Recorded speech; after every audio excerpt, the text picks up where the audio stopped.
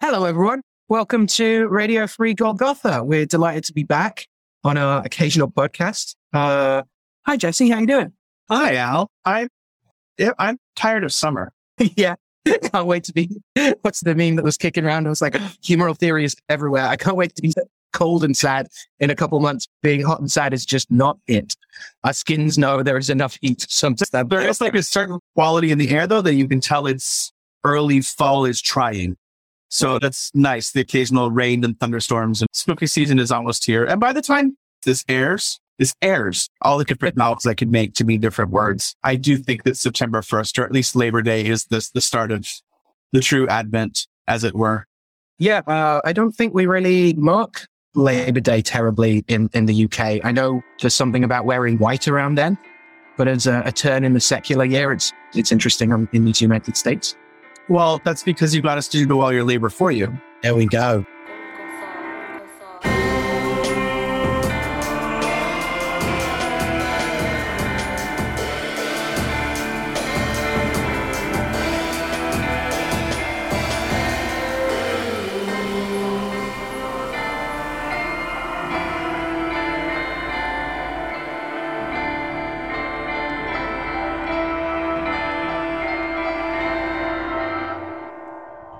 We are delighted to be coming to you talking about a host of themes again. Very excited to run down those with you. We're hoping to celebrate the Virgin Degla.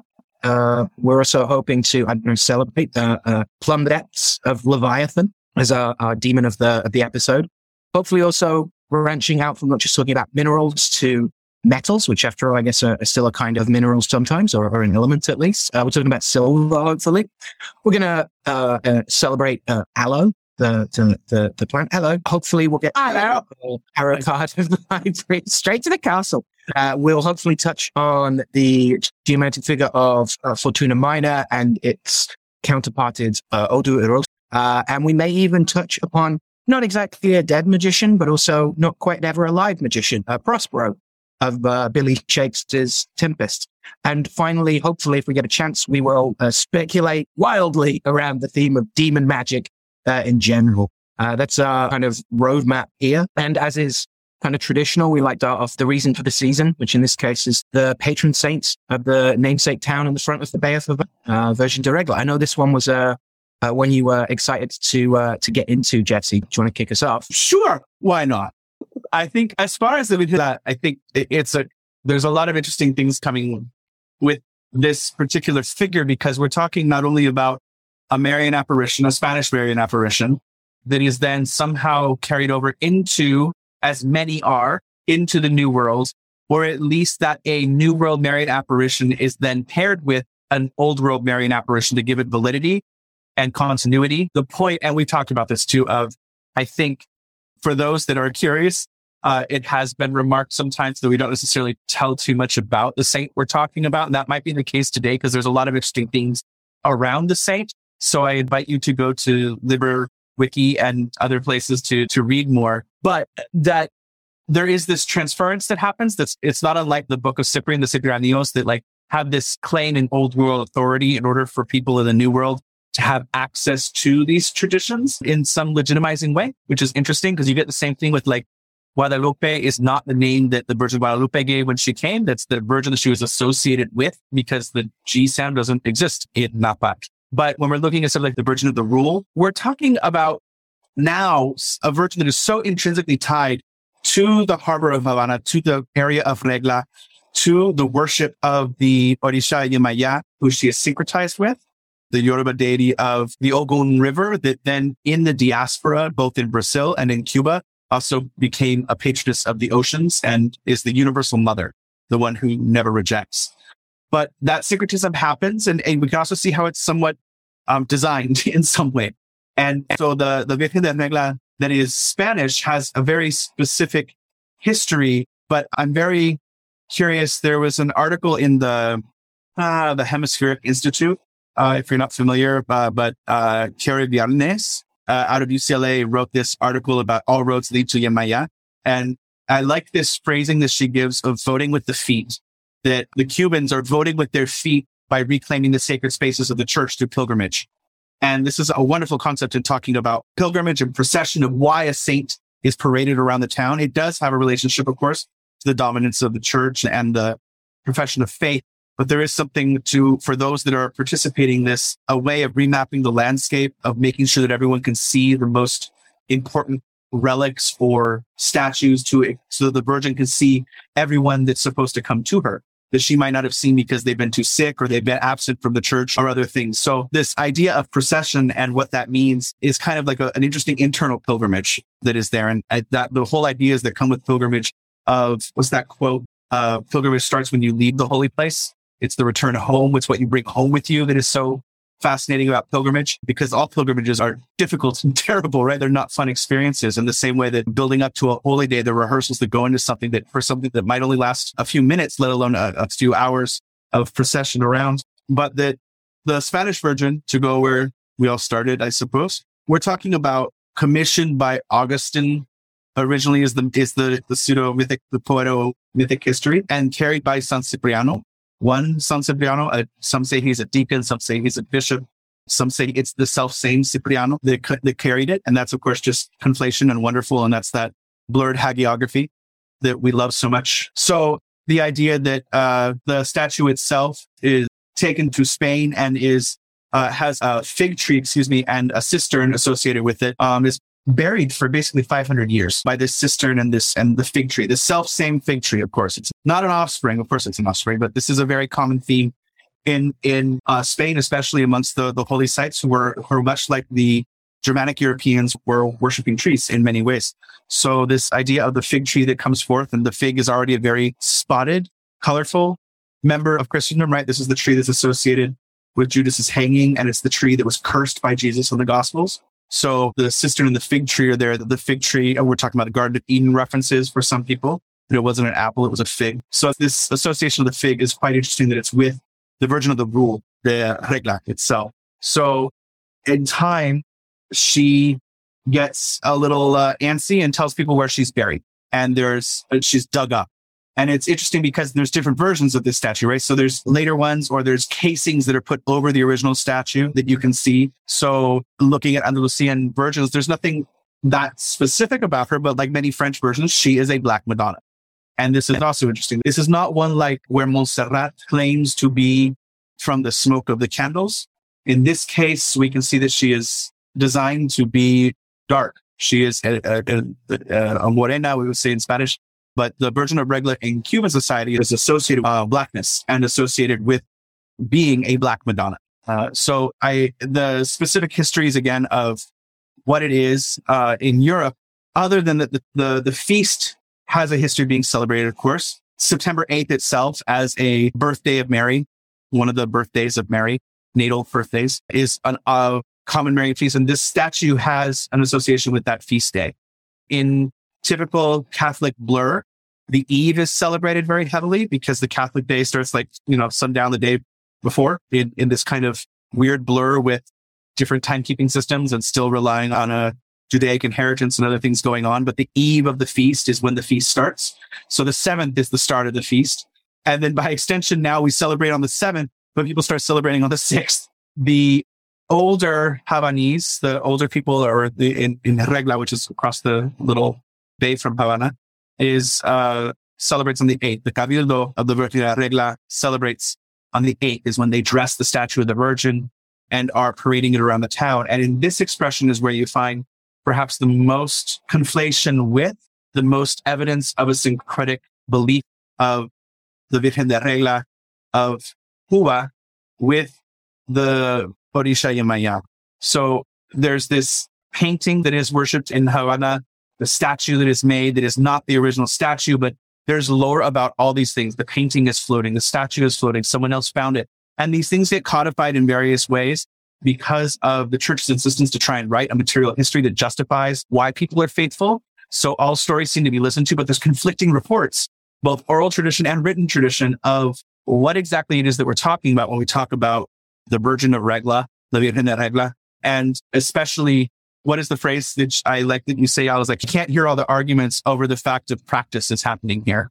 There is something very interesting being done where the Cabildo system in Cuba is its own complex thing. And it's important to the history of the Orisha traditions of Cuba to understand them, to research them. There is that, I think the book, Prieto Yoruba Kingship in Colonial Cuba During the Age of Revolutions, which really goes into, it's by Lovejoy, Henry Lovejoy. That book goes really heavily into the formation of the Cabildos and how these things work, that there were societies of free Africans that would maintain a corporation, basically. It was for usually along the ethnic lines. So the various ethnic groups that were enslaved and brought in would form different Cabildos, and typical to Catholic fashion, a patron saint must be chosen. Now, the thing with Orisha tradition, the thing with many traditions around the world is that cities have patron deities. Cities have centers of worship that are more dedicated to some deities than others. It doesn't mean they don't believe in others, especially in this polytheistic or at least monistic polytheism blur that's happening. But the different Cabildos, the famous ones, are where we get these saint lists, where we get these syncretism ideas that the Cabildo was actually, it was not a front for Shango at once. They were considered the same thing. They had to pick a patron saint. They picked one dressed in red that had a castle and a sword. You know, what's the history behind that? But and then the Virgen, the Carmel, right? The Virgin of Mount Carmel is another famous Cabildo. Then you have the Cabildo of the Virgen de Regla. And this is when we go from the silver tones or the brass tones that you might see on some of the earlier examples of the statues to now everyone's dressing her in silver because the Orisha Yemaya takes white metals, or draping her in blue and white because these are the colors associated in Cuba of different tones of blue, of crystal, of white with the Orisha Yemaya. So, you know, quick background there of Orisha being the various fragments of divinity that are interacted with to assist our Ori to complete what it is that we came to do. They are the selected heads. They are the elevated ancestors that are evidence of the divine in the world and are therefore also tied to forces in nature. So you might have a Orisha that is freshwater and rivers. You might have all rivers, of course, are deities, but the Orisha creativity might give himself, make himself known in the world and their actions known in the world through the people that are their quote unquote children, the people who are representatives of a certain ashe in the world. And we can see these exemplars as being a collective building or a communal acknowledgement of what those traits are, recognized both communally and formally through various religious tendencies. It's hard to say 'cause it's not a centralized faith, and it starts to exhibit some of those tendencies as things go on. But the point with all of this is that Orisha are, I hesitate to say deity or God, but these are better translations than most. I do not consider them spirits in the same parlance that we would normally have used on this podcast. And they certainly think themselves more godlike. They're also possessory. It's a possession-based tradition, and including heavy divination. And the divination is one that we talk about on this program a lot. So it's interesting that I think we kind of tapped into a little bit with Inle de Orisha on the St. Raphael episode, but we rarely talk about the Orisha themselves. But I thought this was an interesting opportunity to embrace the kind of huge themes that come here with the Virgen de Regla on this specific feast day, which starts off a whole cycle of feasts, because you start with La Virgen de Regla on the 7th, on the eve, and the 8th is when the big day happens. Even in hurricanes, they still did it, right? Like there's horrible weather 2 or 3 years ago, and they still made sure on the 8th to do it. And then the 8th proper, being Mary's birthday, is also another Marian feast, but the 8th through the 12th starts La Virgen the Caridad del Cobre, the Virgin of the Charity of Copper, who is associated with Oshun. So you get the main water deities, the two waters, are being invoked through their Catholic Mass. And so I think it just gives an interesting opportunity to discuss notions of syncretism and what that is. The syncretism is often approached in the modern magical world as being a choice. It can be. That's more of a conflation and a correlation when it's done by choice. But syncretism itself is a dominant force exerting itself on a lesser dominant force. And in true to form in the Catholic world, and this is something that I think is worth examining always, is the difference between the damage, the internal Christianization that happens in countries to their traditions, perhaps. I'm trying to put it that way rather than like, what's the difference between Catholic worldview magic and Protestant worldview magic? There is decided differences. And you can tell magical thinkers, in my opinion, through a conversation, you can tell which system they grew up within and have internalized. And that side of it is interesting. So I think a lot of times in the modern British inherited Protestantism, these things become very intellectual exercises, syncretism, where in the Catholic world, everything exists. Everything exists in the Catholic world. It's all a Catholic world. We can't fight the mother church. We can't fight the cosmology. So if something works, at least, and I'm speaking, you can tell I'm coming from the Chicano, the Mexican background coming out of me, like if it works, it's a saint. If it doesn't work, it's something else. Maybe it'll be a saint tomorrow, but it's not today. So just has to decide. So there's something I think with the idea here that all things exist. And if they exist, then God must want them to exist in some form, or we have to work to better them through that. That to say that these syncretism notions, that the syncretism between La Virgen de Regla and Yemaya happen, and then they're enforced through the creolization, through the offspring of these people that have a devotion to both. And a lot of the people that, yes, are Orisha priests, they have Yemaya as their deity, their Orisha that they are working with, that they are devoted to, that it's hard to say working with. It makes more sense than some. When you're talking in Spanish and you're about this idea of hacer santo, to do the saint, to make the saint. Santero is someone who makes saints. It used to be referred to someone as who carves statues. But in Cuba, in the Caribbean, becomes those people that work saints over God, meaning deities that are syncretized with saints over the God of the church, who is often syncretized with the one unifying force of God. Or at least that's what it became in Creole Cuba. So you have like Olodumare, Olofin, the king, Olorun, the sun, the owner of the sky, all conflated with the Christian Trinity. And then you have the saints themselves as being the ones that can interact with us as intermediaries. And the Orisha themselves are having been lived human lives as continuing to come into the world, are more interactable with. They have an influence that we do not, and they have a power that we do not. So we're trying to become like them. So there is the syncretism of the La Virgen de Regla. Is it something in the statue? Is it a feast association? Is it something like common associations of like St. Christopher is celebrated as the Orisha Agayu in Cuba in common Cuban prescriptions? These aren't the only ones. And that's one of the things you see on the internet is people correcting others. And like, there could be like 14 saints. And oftentimes it was a private devotion or one group that had a devotion to a Orisha and chose a saint. And like, they become very personal after a while. They get very perpetuated in the new world. But the ones that we know are the ones that were commonly processed. This voting with the feet that kind of makes the presence of the Orisha known through its saintly procession. These are the ones that we know for sure. La Virgen de Regla is one of the primary ones. And just as La Virgen de Caridad de Pobre, the Virgin of the Charity of Copper that is syncretized with Oshun, that we know that this is Yemaya. When we see it in Cuba, this is Yemaya. Even if you are Catholic, it is too hard to differentiate between the two. My own elders in the tradition adored the Yemaya priests. There was no separation for them. And that notion rarely happens. And it's happening less with people who come to the tradition outside of the kind of Afro-Cuban, Afro-Catholic traditions and upbringing that are there. People who are coming to the tradition secondarily often emphasize the feast days as part of a cyclical round, as part of a seasonal round that you can engage with. It's interesting because these feast days don't necessarily correlate with any seasonal patterns. Just remind me that I didn't finish the Agayu thing. That Agayu is associated with San Cristobal, with St. Christopher, but is not celebrated on the normal feast day, the quote unquote normal feast day, but is celebrated on November 16th.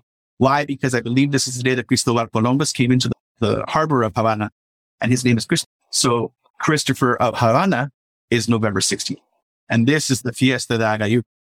But there's that conflation back and forth. So I think syncretism is such an interesting thing to explore because it does confuse. It confuses the people that are involved with it, let alone outsiders. And it's not ignorance. It's not deception, except when it is either of those. It's hard. It's just hard to, I'm on a random thing here. And I'm not sure how much it's tied to La Virgen. No, it's necessary context, I think. Even if people are nodding along like, yeah, I know.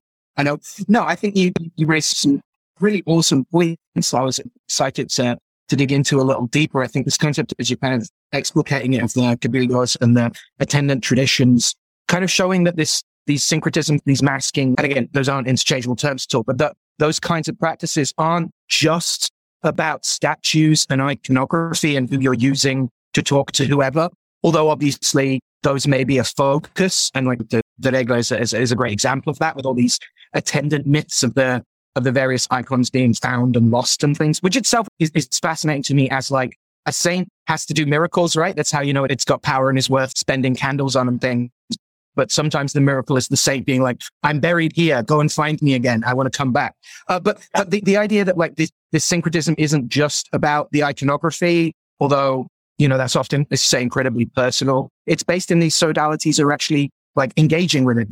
These practices of masking and syncretism are about organization and the community around these kind of centers of lived faith and kind of spiritual engagement. That's why the processions are important. That's why these mutual aid societies, social club, like these kinds of concepts we can use to try and approach these sodalities are so interesting, I think. And so important that it's not just about armchairing pure theology. It's about like getting up and the crack of dawn and building that, awesome raft and laying it full of, watermelons and champagne and pushing it out into the sea, right?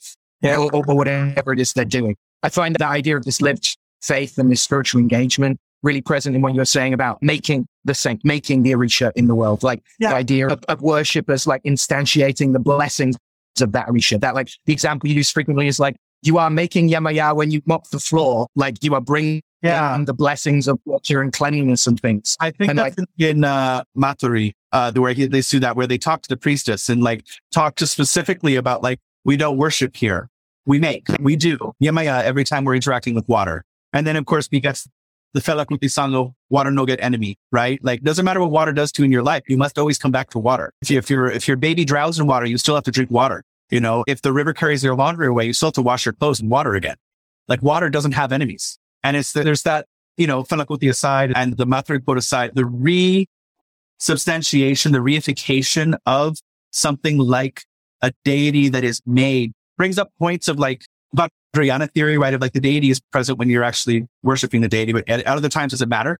Like the idea that like during the procession, which has as many as like 80,000 people participating in it, like worldwide, like to La Virgen de Regla, in various forms or in different places, that people in Havana were Regla, because Regla is across the little bay, right? There's the lanchita that goes between the ferry, but that they're carrying dolls dressed in red and in black, blue and white that are possibly Yemaya, possibly dead ancestors that were children of Yemaya, possibly dead ancestors that just worshipped Yemaya and understood, but also Yemaya as this metaphor for the thing that survived across the Mafa, across this ocean, and Yemaya being felt to be an inheritance of blackness, of the pro-blackness of Yemaya, the pro-blackness of the tradition, that this is something other, and that when you are processing La Virgen de Regla through the streets on the 7th and 8th, that people carrying these dolls are also participating. They are helping to make Yemaya. They're voting with their feet. This is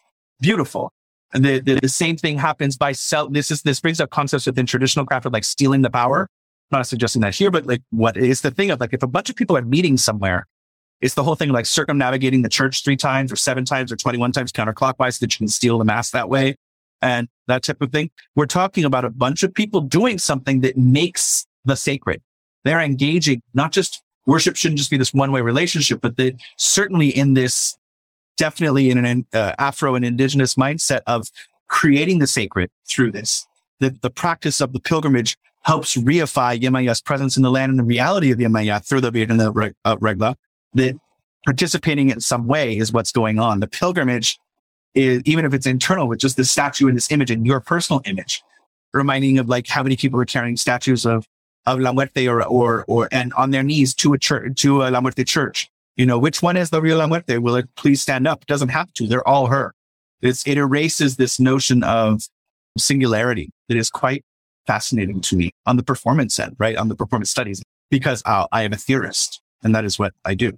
I feel like worshipful action, and maybe worship, like I'm thinking about it in terms of like attributing worth, but like these kinds of actions of making the sacred and voting with our feet, like I love that. Feel like kind of hopefully on a good day, at least the opposite of this notion of like, I jumped through my church's loops, through their hoops. And so I went to church or I did my offering, and therefore I don't need to think about God or being sacred or promoting the divine in quote regular life, right? Like when does the ritual begin? Kind of elements here, and the idea of it creeping back because it's regular time, like so obviously you're going to get you're more excited and start doing more things. And then those things start to accrue a ritual significance, as well as just like the practicality of like, do you have enough like food to feed everyone that's coming tomorrow and that kind of stuff. So I like this idea of us living our faith, that the best prayer is action, right? Yeah.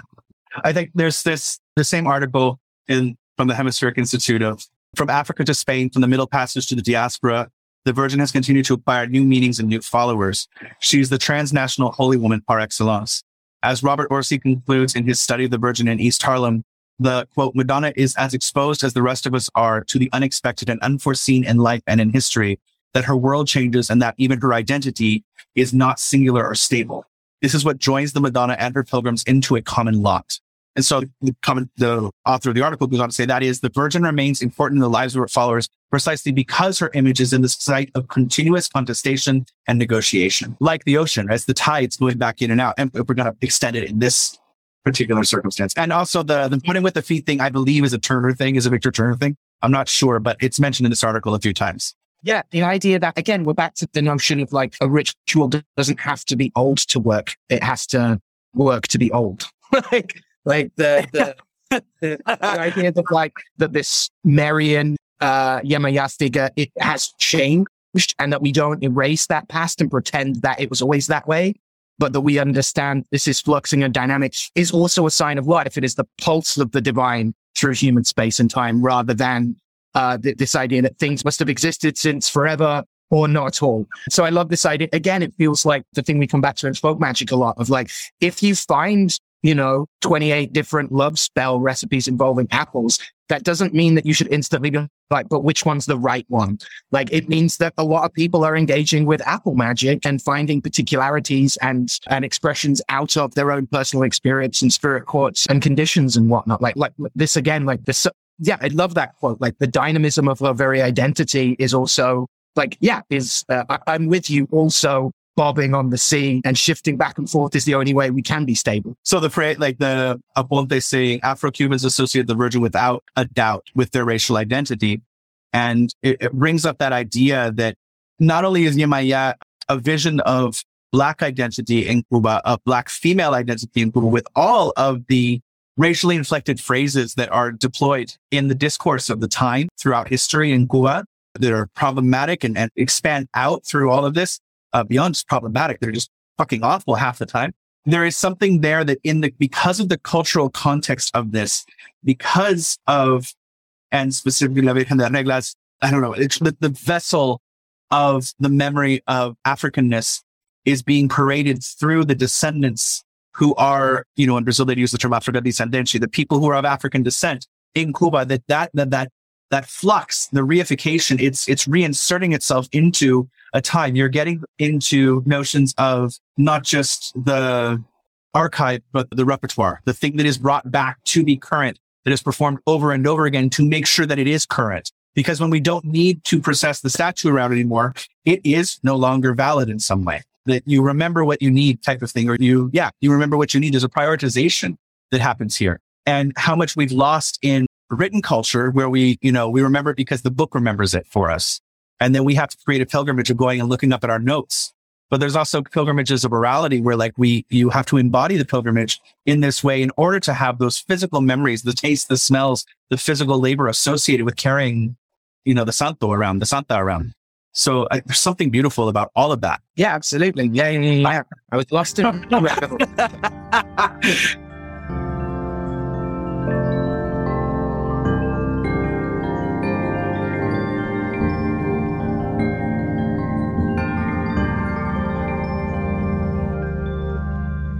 This is also, I have to say, probably the most theory I've thought of in this, because usually we pick a saint of the day, but specifically I like the complexity of this one. Like, you can't go read about the history. Wikipedia has lovely summaries. University of Dayton is up at the top of the Google thing too, and it's everybody phrases things just slightly differently, right?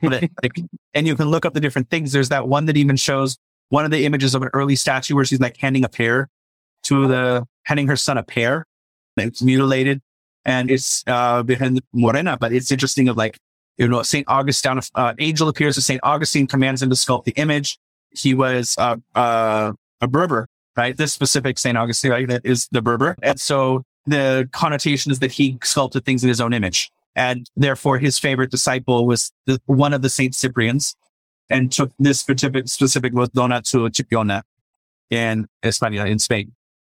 But it's fascinating. All of it. It's just buried underground by a well with a fig tree, hiding during the Reconquista and everything. And then, of course, curiously having the look of a 12th century statue, as often happens in Spain. Like Virgens in Spain, the virgins in Spain are kind of like the termas of Catholicism. I am, going to mangle a bunch of quotes from our excellent friend and co-moderator of the Folk Necromancy Forum on the Liber AF, Ben Joffe, about termas and the link between revelation of sacred texts and treasure hunting, essentially, right? Of not just finding somewhere in the landscape where a treasure, whether, gold or, doubloons, or the treasure of some mystics revelations about the divine, or the way in which they can, avert plague from the village or whatnot. This is very interesting to me, that you're not just looking for the spot. You're also doing a bunch of magic to charm the spirits that are hiding that treasure, sometimes invisibly, or transforming it into rocks or whatever. And you are engaging with the spirits of the land and often wrestling with them to pull out this revelation that can literally spell itself out in the air and things like that. This is really interesting to me. Yeah, especially if we take Mary as a kind of, because the Marian apparition, going back to La Virgen of the Pillar, right? Version of the Virgen de Pilar, the Spanish apparition. So St. James is in Spain. This is canonical. And he sees Mary apparate in front of him on a column. And she's alive at the time on the other side of the Mediterranean. And so the first Marian apparition is her bilocating to say, you need to come back. So there's something here. The thought of this is because if you're talking about termas, or specifically as within Tibetan Vajrayana, as I understand it, then, write in and tell me I'm wrong. No, but that Baba Sambhava and that group knew that there was a time where the teachings would move forward, and there needed to be something to animate the teachings of the future. And through their enlightened views of the future, they were able to plant texts which all still follow the same format. And curiously, the format that evolves over time. So it's not always the same format as the ancient ones, but something that can provoke and stir the practice again in the future through the great foresight of enlightened beings. So I like to think of Mary as like that, of maybe her Pilar was just the first, and in the last few days, she was just shooting out versions of herself everywhere of carve me, carve me, carve me, carve me, carve me. Because it's always in maybe it's that the person does find it. Maybe Mary does come and say, hey, I'm at the bottom of this well with the fig tree, and you get it. And you're oh, you are too beat up. Let me recarve you. And then of course, my freshman year design teacher said about costume design or set design is that you'll always fill in your current ideas about something, the current time period's ideas, to fill in the blanks. So it doesn't matter how historically accurate something is. Hi, Michael Cross, that was your quote or misquote. What about in the 80s, historical period dramas look like they're made in the 80s. These costumes, these efforts to recreate a thing are always going to bear the fingerprints of now on them. Yeah, we can't escape our temporal imprisonment, apparently. Yeah. Oh, there was it's amazing, philosopher on the YouTubes, I forget his name, but he was very sweary and he was brilliant. And there was a line of he was talking about transcendentalism. He was like, motherfucker, you can't stand outside of time. So yeah, I think there's a lot here. I think there's beautiful things in the Spanish way of what was it for the 300 years between, the 14th century and the 17th century, they officially recognized 104 miracles, the church, to this Virgin, and that she freed prisoners, saved sailors from shipwrecks, children from drowning in wells, healed the sick. So this idea of the Santo referring or saving people is important. And it might even be that was the Black Madonna in general, but this is a very beautiful expression of the Black Madonna and its continuation into the New World, quote unquote. It's the thing we were talking about at the Salem Symposium. I am very interested in what the relationship is between European esoterica, European magic systems, and how they are inherited by the New World, how they are promoted within the world and validated through the imposition of the old world view, but then also kind of run with it in new ways, which kind of, speaks to Jake's New Alexandria thing very heavily. Yeah. May not be able to recreate the time, but we can draw great inspiration and result from it. Yeah.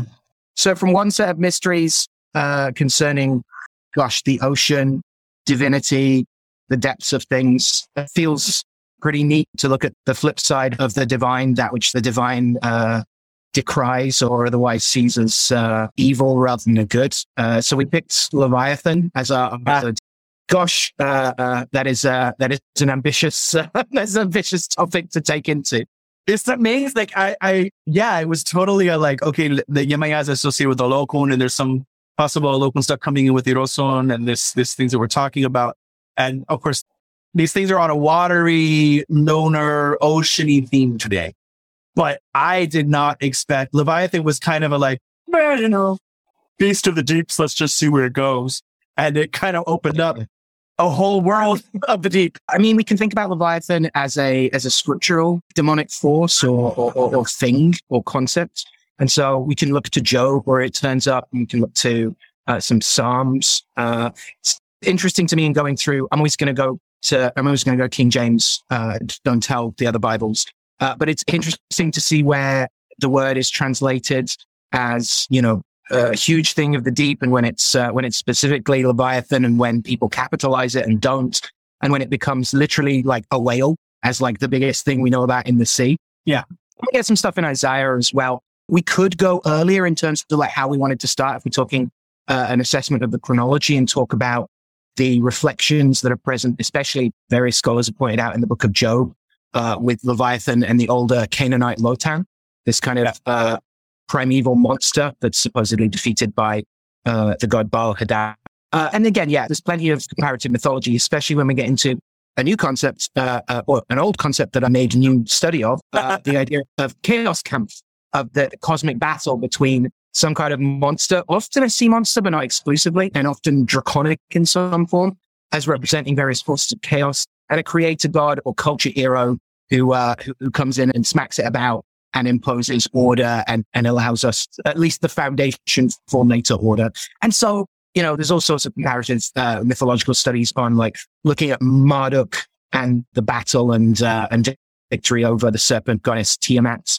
And that again brings up concepts again around the body of this vast chaos dragon being used to, if not make the earth, then at least delineate between the heavens and the earth, which is really fascinating to me. And I super want to get further into this idea of like chaos and what chaos consists of in terms of like its abyssal dimensions. But you've also got like Indra slaying Vitra and Thor slaying Jormungandr and those kinds of things. So like, I feel like that's a relatively good start from a kind of like, okay, we're looking at the shape of the story first. There's a certain surface exception of mythology when you're like listening to the story side. And then of course there's the symbolism and like the things you can do dive deeper into. But the idea of chaos as water and the lack of stability is quite fascinating. That like, yes, the arguments around like fire breathing, but then like lightning coming up from the ocean as well as coming down to the ocean. Like we're talking about storms and the ocean's unpredictability, which is like, that's reflected if we're going to go Yemaya of like Yemaya's dance starts off like very simple, like the flirt scats. The flirt scapping. Wow. The skirt flapping with the hands. And then the Agolona comes in and she starts spinning very fast, like a storm at sea. And it can get very, like, even when she's standing like she's on a boat, the torso is like rotating as if it's not on solid land. And how do you represent a benefic force like Yemaya that is the universal mother in contrast to the terrible mother of Tiamat? The mother of creation, the mother of lies, the instability of the universe that must, of course, be wrested by a male god in losing order. Yeah, exactly. Yeah. I'm just going through my notes and found another one, right? You've got the 3rd millennium Sumerian stuff depicting Ninurta overcoming literally a 7-headed serpent as well, if we're going to talk about mothers of abomination. Right? Yes, exactly. Mm-hmm. And then the pairing up of Leviathan with Behemoth and Ziz. So you have the land monster of Behemoth. And then you have Zeus, who's like the griffin that blocks out the sun, and just the traveling of Leviathan or Levinathan, or there's different words. And also the association with that one river, right? So there's a Leviathan river that has 7 tributaries along it. And is it in Lebanon? It has its 7 daughters or its 7 heads. Yeah. And then of course, why it gets associated as a demon, but like really, like it almost feels like a whole class of things that we just rather would not name. Right. The idea of like what's at the bottom of the ocean needs to stay at the bottom of the ocean. Yeah. And why is it that the sigil of Baphomet of the Church of Satan, like, uses Leviathan around the outside? This is an interesting point in terms of like Leviathan turns up in the Bible, obviously, and for to say like, and and Hashem and God, have got you right on this, that there's great evils lurking in the corners and the depths of the world, but like seek the light and that kind of thing. But there isn't a formal, as far as I'm aware, like so many formal stories within at least Christian, if not can speak less of Jewish law, about Leviathan actually being defeated. Yeah. Right. So it's this ongoing thing.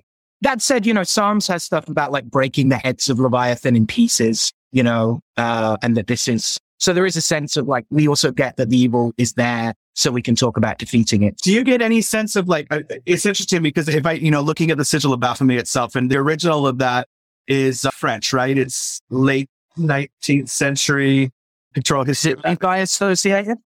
Maurice Bessy's book was The Pictorial History of Magic and the Supernatural.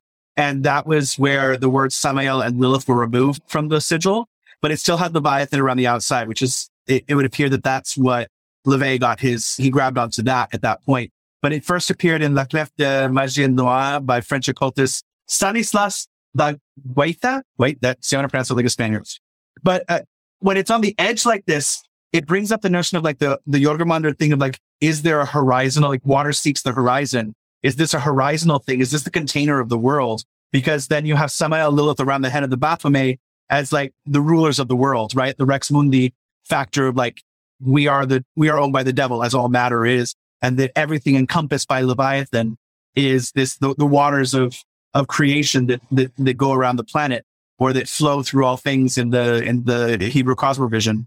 Like there's something interesting to that is, I'm not quite sure. Yeah. Delineation, like description and definition being an inherent, or by definition, defining and limiting that for, right? Yeah. I mean, we're back to the kind of monism of this, right? I came across, Pherecydes of Syros, who's, kicking around roughly in the 6th century before the Common Era, who's one of these folks that interprets chaos as water, or at least is saying like, we should think about chaos in watery ways as something formless that can be differentiated, right? And so you get all these concepts around emptiness and vast void and chasm and abyss related to chiasko and chiano in the Greek, from gaping to be wide open. But then when we define an opening, we are therefore, the whole is something that gets bigger the more it's taken away. We're thinking about not just an edge, but a precipice, this black hole at the center of all things, at the center of the world, right?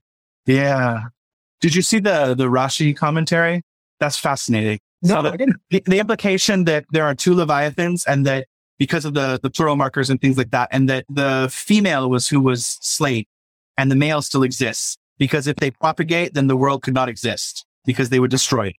And so that in the Feast of Sukkot, the festival of booths of the tabernacles, which has important reasons for me otherwise, in Spanish weird folk magic, but that there concludes a prayer recited on leaving the sukkah. May it be your will, Lord our God and God of our forefathers, that just as I have fulfilled and dwelt in this sukkah, that so may I merit in the coming year to dwell in the sukkah of the skin of Leviathan next year in Jerusalem. Because at the end of time, when Jerusalem is reclaimed, that they will hang the skin of Leviathan onto the walls of Jerusalem and illuminate the world with its brightness, because its skin causes like flashes of light, like lightning. Okay. So there is definitely keyed in, like I totally misspoke then. There's definitely the idea of defeating Leviathan at some point, if not already having done. But half of Leviathan at that, and the female half specifically, that like it goes from a couple that one has been slain, which then of course means that the water is only on one half of the world, right? There's something to that. That like the chaos of the world only exists in part, that if it did exist in whole, that there would not be any room for order. That also pisses off the mate, right? There's something to that too. Yeah. Leviathan is not just angry, but sad. Yeah.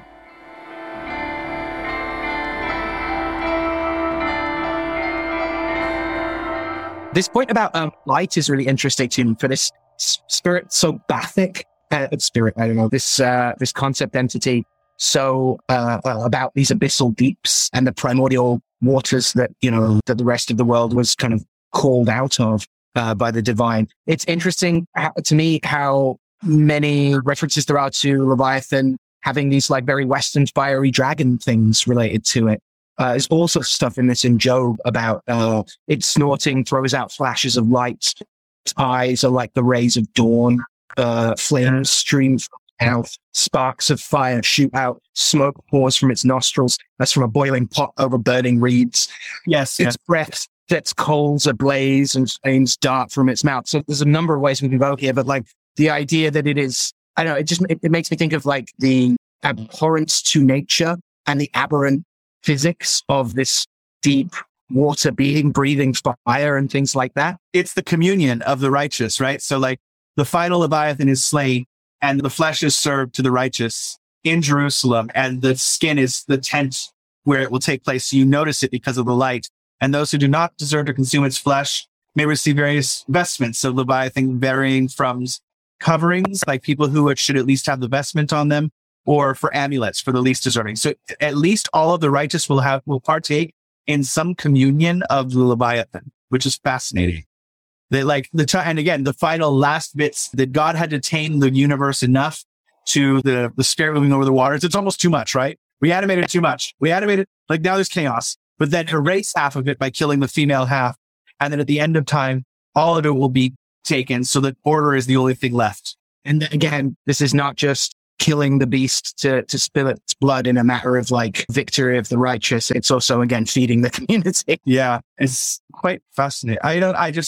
I like, obviously the cryptozoology of the scripture is quite interesting in its own right. I also love, as you know, we've discussed the Mary of the holiest light in that is worshipped the image in Leon in Guanajuato, where my part of my Mexican family is from, that has Mary depicted in front of a hellmouth. And the hellmouth is the other connection to Leviathan, right? That there is an art tradition of using Leviathan as the hellmouth itself.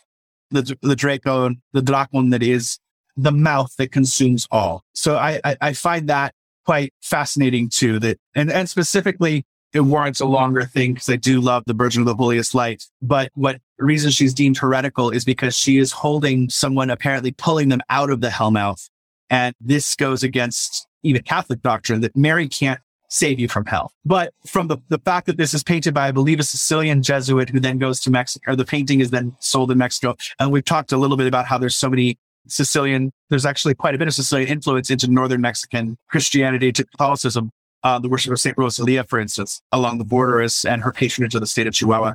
But the hellmouth, again, that it has to look like, it's not just the Buffy thing, but like it's literally an entity itself. Yeah, you're snatching it from the jaws of evil. Yeah. Like that it's not just a portal that Mary rips into hell to do her own little harrowing, but it's an entity she is battling with, that the aperture is also understood as a being of some sort. The Book of Abramelin that posits Leviathan as one of the princes of hell, right? So yeah.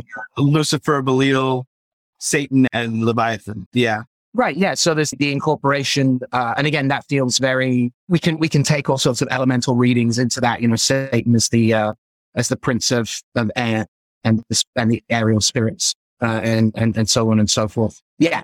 So that's also a start of understanding the depths can be thought of as the whole world, but can also be thought of as 1/4 of it, so to speak, with the other elements. Yeah. And arguably the start of trying to understand, again, the demonologies of Holy Scriptures. Again, as having an element of like how you live in the world, not just what you need to write in a particular circle to do some seriously spooky magics, right? I'm also curious, the Ophites are a sect that we know so little about, but are often quoted a lot just because of evidence of Gnosticism and the way things go with the conflation of Leviathan with the serpent of the garden. Oh. I don't know how they feel about it. We know that it's an Ouroboros-like separation between the divine realm and the material world, just, like the ordermonger thing, but that we don't know if it was good or bad. Since Leviathan is usually negative in most Gnostic cosmology, Nazgul type cosmology, that, Liber Wikipedia does make the note that he was probably considered evil and just his advice was good in the garden. Right.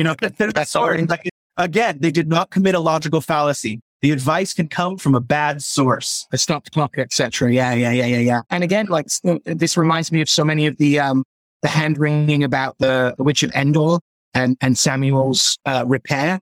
And it's very much a kind of like illicit but not invalid kind of problem. where like very few people argue that the advice wasn't good because the Bible story has it literally accurate, right? That like what she said happened, right? Like it was good advice. The issue wasn't the advice was bad. The issue was like, you shouldn't have got it that way. And then I think, is it Rudolf Steiner that points out I can never remember if something's actually properly Rudolf Steiner or if it's Manichaeism.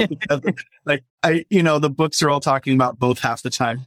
But the Leviathan is killed by Shinyaza. They got a soft spot for it. Right. All that Isaiah biz outside of its, very particular proto-nationalistic propaganda is also full of great Luciferian business. Yeah, that there's a notion that in Shinyaza killing Leviathan, that it's actually a symbol of transient victory. The boast of it does nothing, and actually is a commentary on kind of like I'm going to bastardize it, but that Swedish concept, is it Lotherum or something where you can't brag about something too much. You can't be the best in two things. Like just satisfied with being good in one thing. Right. Which is, often, I've encountered people who are like, this is terrible. Like you're imposing this sense of like shame on people for their success. But I think there's a little something in there of like, if you are doing good stuff, then it should be enough that you're doing that good stuff. And you don't have to necessarily get involved in the egoic practice of working out how you relate to someone else and how good they are. I don't know. Okay. So if we have this Leviathan side of things, I think I like when you first were talking about transition to Leviathan, I didn't know which topic you're going to skip to. That was kind of fun. But I do think it brings to mind immediately this idea. Do you remember Sequest? I'm just going to put that out there. Oh, Sequest DSV? Yes, that's what I'm thinking of. But again, the notion that the ocean's unexplored and there's a lot down there, you get into like the abyss and all these different things are of even Sphere and like the Michael Crichton fun stuff. But no one knows what lies at the bottom of the sea is kind of the bridge there that I'm using to transition to a perhaps earlier than usual discussion of Odu and figure. Because we're talking about Hirosun and Fortuna Minor today, yeah? I hope so, because that's what I'll prepare. But Hirosun is as the Odu, that we have talked about this. I think we're actually now getting to the point where we talked about all the figures in the Odu before. But the idea that Hirosun is the sounding ocean is the warning that comes there, that one of the common refrains is, no one knows what lies at the bottom of the ocean except God, or no one knows what lies at the bottom of the ocean except Lopun, the depths of the ocean, the odor of the ocean, pure mystery, the extreme weight that pulls water back down into itself. And that if we can capture what that gravity is, that same thing can be used to direct ourselves to destiny, the way that currents are used, right? So water has these invisible highways that we can navigate amazing things in Hirosun, but Hirosun itself is mystery and promotes an instability of the environment. So it brings to mind those things of like the watery scales of Leviathan, or even to the benefic side of Yamaya not standing perfectly still when she's standing up straight. So the Hirosun has this kind of feeling of discouragement or losing interest in what they're doing, or perhaps it's a harbinger of other things to come, but it's not bad in any shape because Odu or Odu, right? It's important to have the Odu speak what it's going to speak. But all the fingers of children are of the same hand and none can separate. The fire is shut off not only with water, but also with intelligence. The tree that is born crooked will never straighten up. One man alone saves the town. The caged bird misses his home. These are some of the refrains from Hirosun Meiji. But it's a fascinating thing to look at. That instability is there, that the nails in the walls of the house, the pin hinges coming out, like the holes that are causing things. There's some pretty profound orisha that are speaking there. And that's, first and foremost coming to light of only Ologu and Olorun or God are knowing the science-full implications. They can't be expressed in mortal tongue, which is like, okay, that's a lot to say. And so then like, okay, or always Elegua is going to be there because he's there in every Odu, but the Oba and the, what we call the pink ladies, right? And Wawoluaye, Aganyu, Oshosi, Egum are all there. A little bit Oshana, maybe. The severity is there. There's something there. The ocean means severeness. And it brings to mind what we think about Olopu, even though a lot of people put that in what would be the equivalent of Karker, deep. This is an earth sign. This is all things of the world. But the Yosun itself is that, like, it reminds tell the story of the buoy, right? It has that weight on the bottom that should be mostly standing upright. But if it's starting to tip a lot, that's a bad sign. Yeah, there's definitely this thing in the counterpart in geomantic figure of Fortuna Minor of the instabilities of the world and how we best navigate them. Definitely a lot of like, there's going to be good days and there's going to be bad days. And you got to learn to take the crunchy with the smooth, Fortuna Minor. A lot of I often contrast it to Fortuna Major, the other figure that's generally regarded as ruled by the sun, and where Fortuna Major rules the hard work of the sun rising and illuminating with its dawn rays, the work that has to be done, the work that you have to do yourself. And that, I often talk about Fortuna Major as like building a big golden tank that you get inside and then, withstand the 2 steps forward, 1 step back of the outrageous slings and arrows of the world.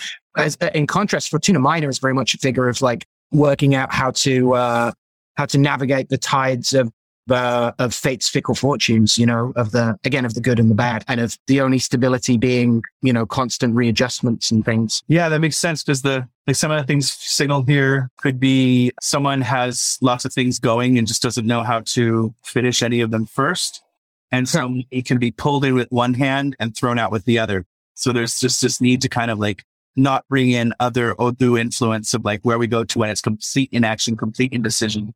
But like this can mark for a business, like you need to focus because you're wasting resources and you're wasting time. So it's, again, nothing bad per se, but it's a prediction of less good to come if you're not careful. Right. So there's the thing of like health wise to wash the eyes or anything in pairs, the things that you grab, the things that pairs in our body, the kidneys, the lungs, the ovaries, the testicles, the legs, the arms, the nostrils, the ears, these things that we need to like our sensory interaction with the world to make sure that we're on task. And then also like the person might present everything's great, but that's not the reality if that's what they're presenting. In the same way that if they think everything's bad, horribly bad, more than likely in this side, it's not that it's horribly bad, it's that that's their spin on it right now. They're locked in they're in a dissonance is really what we're talking about. It's usually, geomancy is a really idiosyncratic bunch. And so it's often read either as an airy figure, which is how I do it, but also as an fiery figure sometimes as well. And even in its, airiest, we have put it in the category of one of the airy quartets. It still has a lot of choleric particularities to it. This thing, not just of, we absolutely see that too, of like people's vantage. Again, how you are attempting to tailor the past is always going to have the fingerprints of now on it. The way you are interpreting what's happened is very much at the mercy of what's currently going on with you. But there's this real sense of a choleric pushback on things. And so this strange admixture of, on the one hand, it is like, an airy figure of like, it can be very much a figure of like coasting and of like just getting, doing my thing and not, and keeping my head down / not volunteering for anything. There's kind of two houses there. But it also, when it gets into and everything is fine and good and it's happy-go-lucky until it is pressed into a corner where it can get very vituperative and defensive, and everything's like breezy and fine and all good in the hood until like it isn't for you. And then the energies that mark this figure and this pattern of nature playing out we'll get frothy, we'll get hot-headed, we'll get choleric about things. I find that really a really interesting little detail. You get the same with Albus, interestingly. Like Albus is, Mercury, the librarian, the white one, the sage, the architect of information, the keeper of the archive, and is generally a figure of ingenuity and industry and like really hard work and being a big nerd about stuff. But like being a big nerd, it also has these very particular things in certain houses with certain configurations where it's also about nerd rage. You misquoted that my favorite author. You're wrong about that thing that I've spent 3 years thinking about. You're just fucking wrong. And it will have this it'll have these flashes of anger and choler to it in an otherwise very peaceful sign, because, peaceful is not the same as harmless, right? So Fortuna Minor definitely has those, it's a strange figure and often connotes in specific houses not necessarily a bad deal, but the less good deal. Gives few children, will get, the deal will be good financially, but not as good as you think. It's not that it's bad. It's just predicting less good things. It's also like the complications of life, the ups and downs of like, sure, you'll get, sure, you'll get married, but like you will also have a bunch of issues with the wedding, like things like that. And not just in a Morissettian way. Yeah, it prolongeth contentions and maketh one's adversaries to circumvent him with many cavilitions. But in process of time, he giveth victory. So it's also it's more complicated, especially as regards to what is like crossing you or an adversary right now.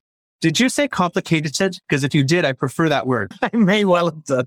Or maybe I'm like hearing through the Zoomiverse, but which I do appreciate that I know when you're quoting, because you are an early modern person, that the F comes back in. Yeah. And it's like, oh, he's quoting.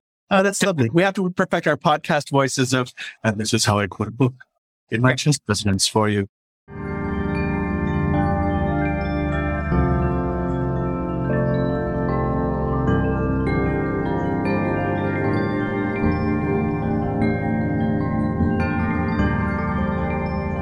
I think there's something interesting with this sign too, that that pertains to some of the other things we're talking about of that dissonance with reality that can happen a little bit. It's not a bad thing, but the longer check, you have to kind of encourage a recheck in, a recalibration with the desert of the real so that you don't die of thirst. Because it does fit our Prospero really well in that way, interestingly, of like everything's fine because all the circumstances on an island are controlled. But then variables are added into the system and he loses his shit and doesn't go the easiest way. But then it wouldn't be a play that was worth watching, especially a comedy. But that's a super great point, right? Happy-go-lucky is fine as long as things are unexpectedly good. Yeah. I didn't control this change. How very dare you? Yeah, exactly. His little ecosystem is, that's a great lesson for you, right? He's the boss of this tiny nowhere. There's one more thing I wanted to raise about Fortuna Minor, and this may well feed into this is relevant to Prospero and thinking about the Tempest as well, which is that one of the things about Fortuna Minor is it's very good at getting help from other people. It itself is kind of conjunctio-ish in terms of how good it is at glad handing and networking, and is often a thing of like, you will make many friends, but not many of them will turn up to your birthday. Like there's that kind of quality to it in some cases. But it's very good at asking for help, whereas Fortuna Major, the other solary figure, is terrible at asking for help. Will try and do absolutely everything itself. Absolutely the figure of your workaholic friends. And Fortuna Minor, it absolutely crops up. I think I may have mentioned this in the previous episodes we've done that mentioned it, that it's often the thing that comes to look after my clients who are doing some 9-to-5 desk job, but are secretly like working on their novel or their book of poetry. And it's great for like that kind of work coasting, this kind of elements of boss fix and kind of enough invisibility to not be bothered or volunteered for things, but not so much that no one knows why you're there or why they haven't fired you yet. And I just wondered if like you see that with Erosun and its conceptions of when to bring in help and when to put on your Mrs. Manager pants. I can't speak with like overarching authority, but I do think one of the notions with the Erosun falling is that it is considered a warning. When that buoy is tipping, the Osun is sounding, the bells of alarm are sounding. And it's tied to menstruation in that way. That something it's not the end, but there is now a general precautionary maintenance that must be asserted. Oh, and you must determine which aspect of your life, if not all of it, that must be, investigated. So making sure that doors are fastened, that floorboards are good, that, that your clothes are okay. Don't look through keyholes. Don't cross-fold, like this whole thing of like, avoid the unknown at this time. Because you're already in a realm of unknown. So don't add to it. Don't rock the boat. It's already rocking from the outside, right? Yeah, the ocean is there. So I think there might be ideas there of what you're saying, but I also see it on the the need for the prophylactic side to kick in of like, and now you do your maintenance checks. Now you do your, boosting your securities, your wards, go back over things that you think are done, because they might not be correct. Yeah. Now is the time to be fastidious precisely because you haven't been. Yeah. Fortuna Minor absolutely rules quick fixes, hold it together with duct tape until you get to the finish line kind of thing. Yeah. It's because it's like the door is taped instead of using hinges or something. So now's the time to make sure somebody took their nails out so things fall down. And again, it's a really important sign to fall because it gives you that warning. Right. And it's also like, don't let it fall. Right. Rather it didn't. Or, yeah, but if it has to, rather, it very much does. Yeah, you can pretend loose ends don't exist, or you can go around making sure to tie up loose ends. Right. But there's an action that is prescribed by this sign falling. And when is something unknowable, and when is it just something you don't want to look at? Okay. Yeah, that makes sense. All right. So our rightful Duke of Milan on his island, learning his sorcery from books. We've got from a goddess of the bay, or a patron of a bay, come from old world to new and accruing new watery meanings, to the primordial thing in the bottom or in the corners of the world or in the edge of the hellmouth, to arguably like kind of the middle of nowhere, and a wizard on an island doing his thing, as you say, doing his thing badly in a way that produces some quality drama. So in looking at Prospero, I ended up spending a lot of time going through articles about his magic specifically. There's a number of other angles we could have taken. Just been going through Roy Palmer's Folklore of Warwickshire, which does a great job of all of the local stories of like, oh, this is where Shakespeare drank, and this is where he cursed a tree, and various other bits of like folk hagiography and things like that. So we could take the angle of like how much, what's Shakespeare reading to, what's he quoting to talk about his magic, which we get a lot in the Scottish play and Treatment of the Witches. But I ended up just thinking about the limitations, I want to say, of Prospero's magic, of where it's delineated in that classic like advice for fantasy writers about like have a hard line about what is and isn't magic and how it works, so no one is confused and gets to like complain about, oh, you just said a wizard did it. There is a bunch of stuff in the play about like the limits of what he can do and can't do, and where his purview reaches and where his horizon is, right? Which I find really fascinating, whether or not we're talking about exactly the relationship between Prospero and Ariel, or especially Caliban. There are countless post-colonial texts explicating that complicated relationship. But also, what the whole deal of the play in terms of his elaborate meet cute is to get Miranda, a nice husband. That to me is really fascinating. And again, that's hardly new commentary to say like, Prospero is constructing kind of a play within the play. Oh, I love Charlie Kaufman. But there's also plenty of stuff about what it means to create storms, and what it means to shake people up, and what it means to come to the dawning of facing the future rather than lurking in the corners. Those were the kind of initial themes that I wanted to hit on with Prospero, along with, we can also talk about comparisons to John Dee, the summoning of a tempest to sink the Armada on a particularly Spanish holy day as well, I believe. The Spanish Armada sails towards England on September 8th, right? So that's the Feast of the Virgin Regla. There we go. That's where it came up. Yeah. Mm-hmm. It's such an interesting figure because notably the idea that this is Shakespeare's last written play, there are those that say he wrote none of them. But bearing my last name as I do, I must support, even if he hated my ancestors. That's the second best bet for you. The idea that this was an actor's role is quite fascinating. That this is the aged actor's tribute to acting, and what it is that acting does, the creation of worlds, the creation of reality, that bubble of, I'm going to live in a bubble on stage where trouble exists. And this might flag things going on for you in your life that you might too similarly see in resonance, and therefore affect a change that you might, through my tribulations, not necessarily engage the same end. And certainly that's where I don't know if you've seen the Greenway, some of Prospero's books. It's a famous avant-garde. I think it's late 80s, early 90s. So it's just focusing on Prospero as Shakespeare and rehearsing the action inside his head, and it speaks the lines of all the other characters, and concluding the film by sitting down to write The Tempest. But it's a visual high, everything's definitely a product of its time. Michael Nyman was the musical composer, and Soporta was the choreographer. It's one of those ones, it's an art film. I remember renting it from Music Plus when I was 13 or 14. Even my dad was like, what are you watching?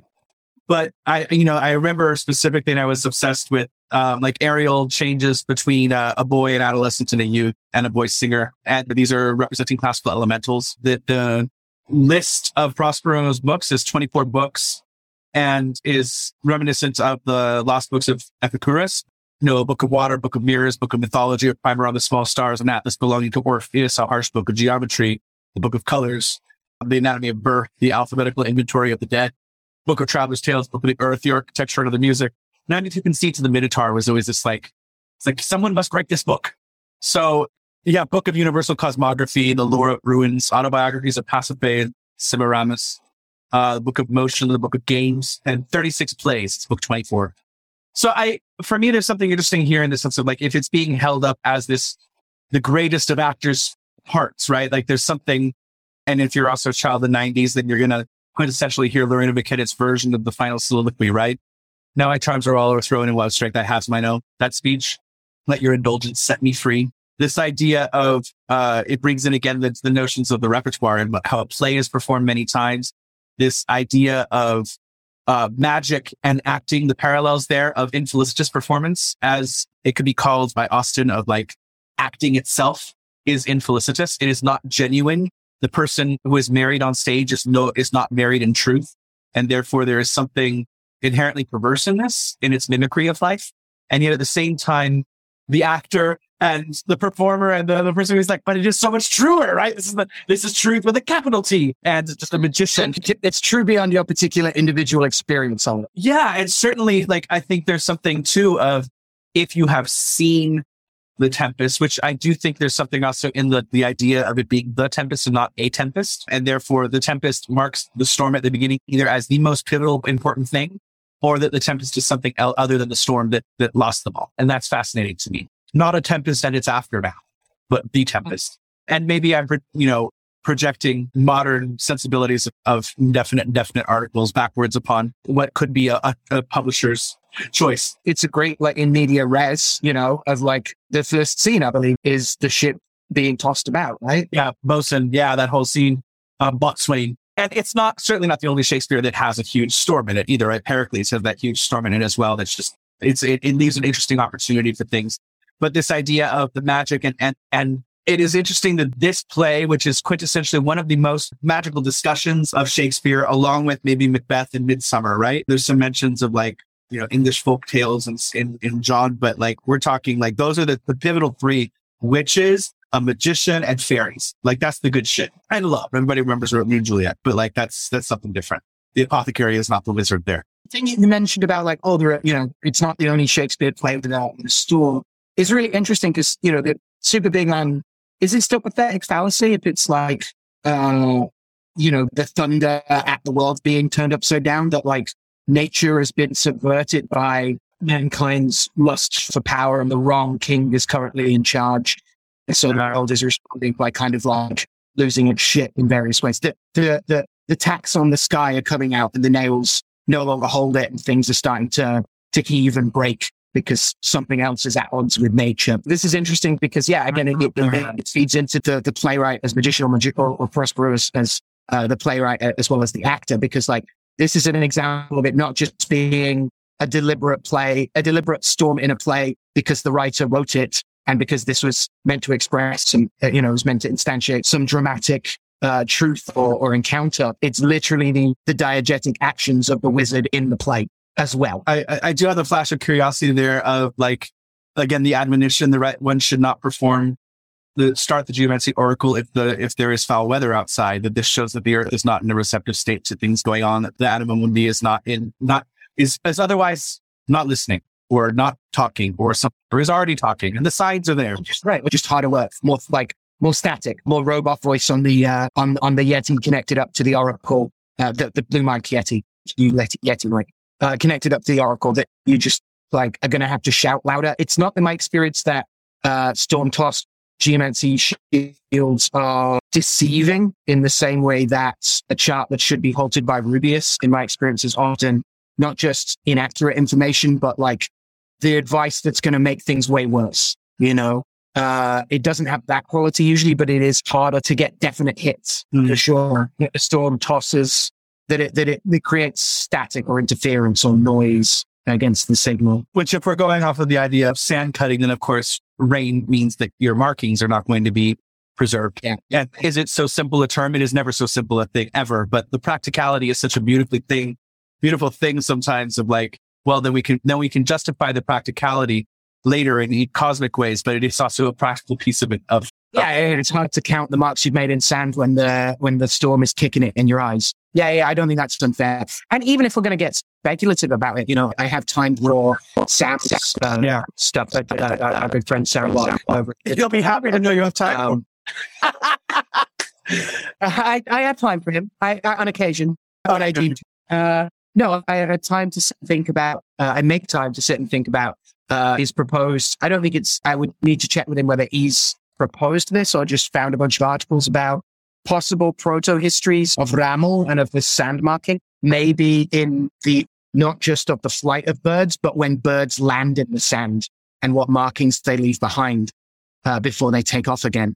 And so again, we may have a very practical thing if that is the root of it, of some kind of memory of, you don't get a lot of birds landing in storms. And certainly a lot of these early divinatory oracles are shorthand for such natural observances of like, how can we manipulate the capturing of this event in a way that nods to those occurrences, or the notion of like the diviner, the augur as someone who can control the fate as well, right? That old concept of by changing the sign, what have you changed by telling the client or letting that be spoken of instead?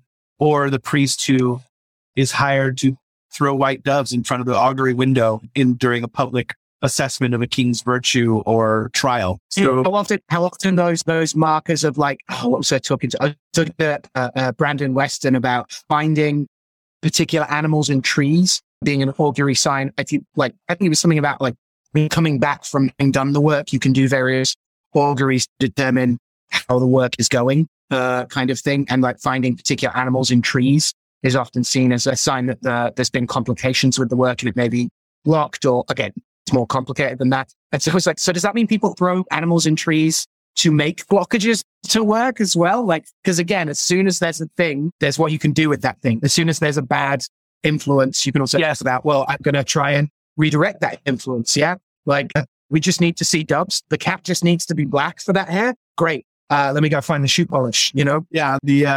You may have killed the disorder of the female Leviathan, but the male is going to pop his head real quick. Right. I'm not just a victim to fate's tides. I also make the weather sometimes.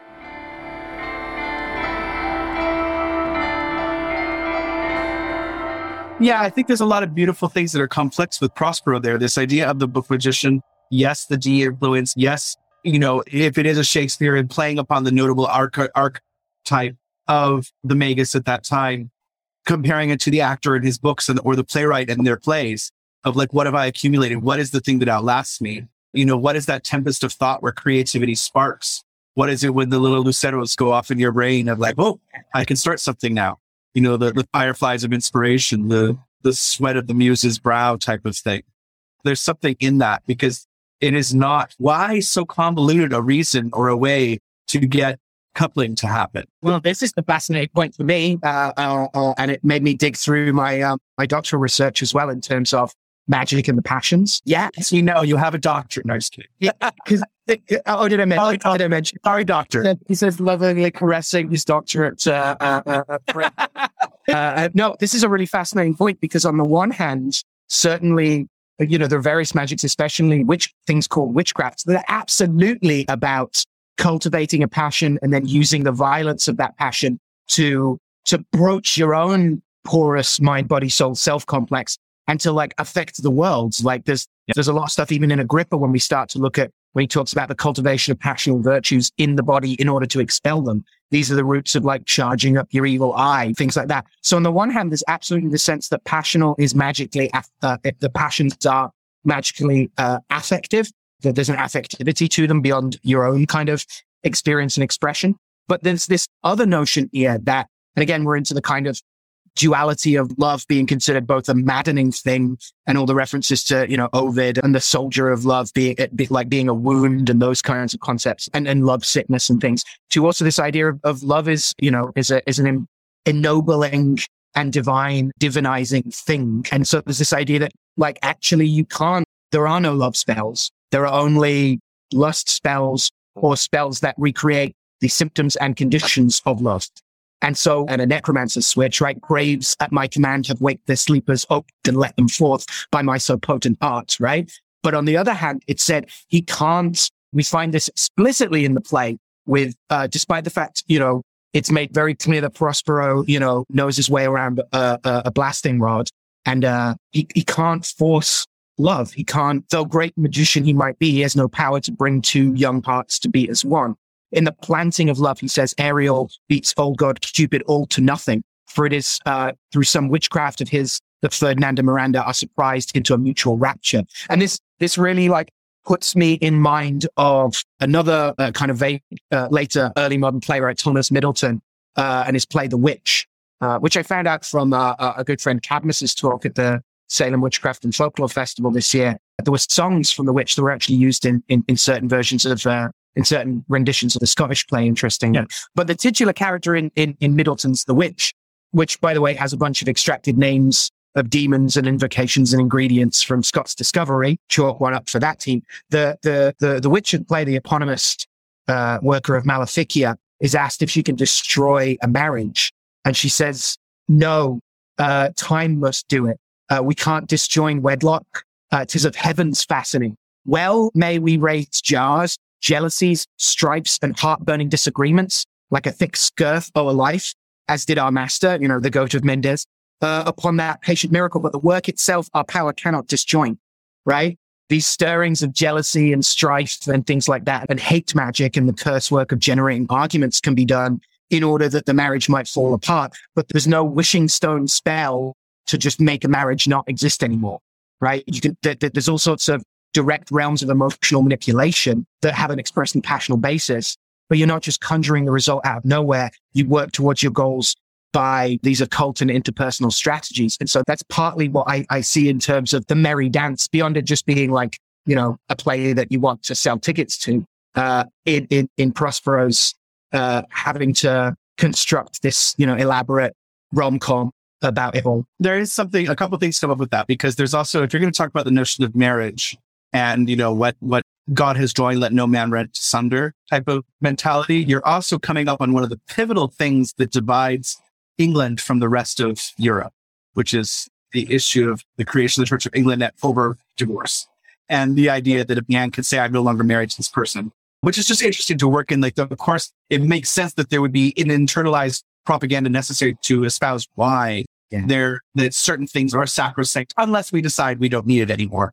But it's also what I remembered was the parallels, perhaps I'm popular to bring this up all the time, but why not, of the magician from their books and the amassing, appropriation, misappropriation, and hoarding of information, which might be confused with knowledge, which might be confused with wisdom, as well as the playwright and the living many lives through their characters, or like actually highlighted parts of lives that are incredibly crafted and designed to illustrate a propaganda. Remember, it's only propaganda if you don't agree with it. And the notion there of Sycorax and Caliban being commentaries, or at least illustrations of an attitude towards colonization and towards non-Europeans on these islands. That Sycorax is banned from Algiers, the mother of Caliban, and goes there, and Caliban is by right the owner of the island. For what reason? Because Sycorax was the most powerful being on that island. There were other beings there, including Ariel, who's from a cloven pine, and Prospero's way of keeping. I mean, that's some shifty shit, right? Like the way of keeping someone in your service is to remind them how badly their previous master treated them. Like, I don't have to treat you well. I just have to treat you better than your former master did. There's the master's tools, not only not dismantling the master's house, but very often building it again. The notion in many systems of like even having a book of magic is a form of initiation, right? Because now you have the potential to do the things that are in the book. So, the idea that you shouldn't even read certain books, it's not good for you to open them or to touch them. It's not good for them to be free in people's hands. Yeah, it's just something, the parallel that if the actor, the playwright, and the magician are all being paralleled here in Prospero, that the reliance on the understanding of, or the colonization, the commodification of knowledge that happens with books is quite interesting. I own this thing that even the danger of books is interesting there too. And we see that with there's a lot of ink spilled about what kind of take this is on magic and what kind of commentary it is on power. It's interesting to me that the magic circle of the play, of the events in the play, of the magic of Prospero is closed with returning the books that contain the means to raise the storm to also themselves be drowned, like returning the sea's power to itself in some way, or denouncing that diabolic influence and power that you previously wielded. And similarly, Prospero is a John Dee-like figure, or at least heavily influenced by, or at least equal parts Dee in Shakespeare and some other mythical thing that Sycorax is a Medea-like figure, which is an interesting figure in the sense that like the aid is sought while it's useful to us, but when she has her own will, how dare she? And similarly, to have Miranda just this, right? The name itself and its application to seeing, to looking, the gazer. It reminds me of the Waterhouse portrait, right? It's just that gaze at the ocean as it comes in and the shipwreck out there. God, it's just, she's 15 years old. Is the Tempest like love? Is the Tempest this adolescent awakening? Is it, this whole thing there is quite fascinating. And then the Tempest itself, which we have had Prospero on the list. And it's funny because I think I just suggested Prospero as like and maybe some background of my brain was working. But of course, the play is called The Tempest. We're talking about Leviathan, an ocean Orisha, and like the instability of water. So like a wonderful thing of like, sometimes the threads are designed and sometimes they really are like, yeah, that one worked out, didn't it? Yeah, that's nice.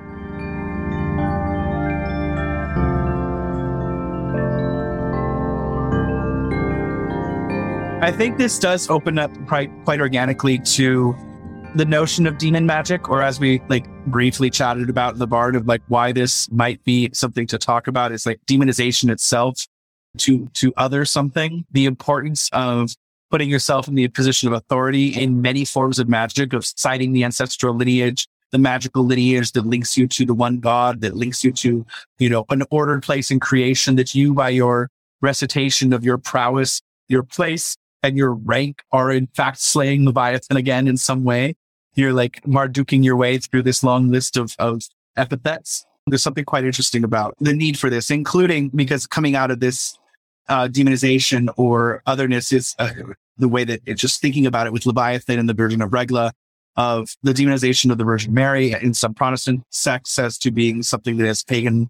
It's, the papistry of it all and its survival of ancient pagan religions, very obviously, or rather a continuation and an embracing of what perhaps was just fine to begin with, adding some Jesus salt to the mix.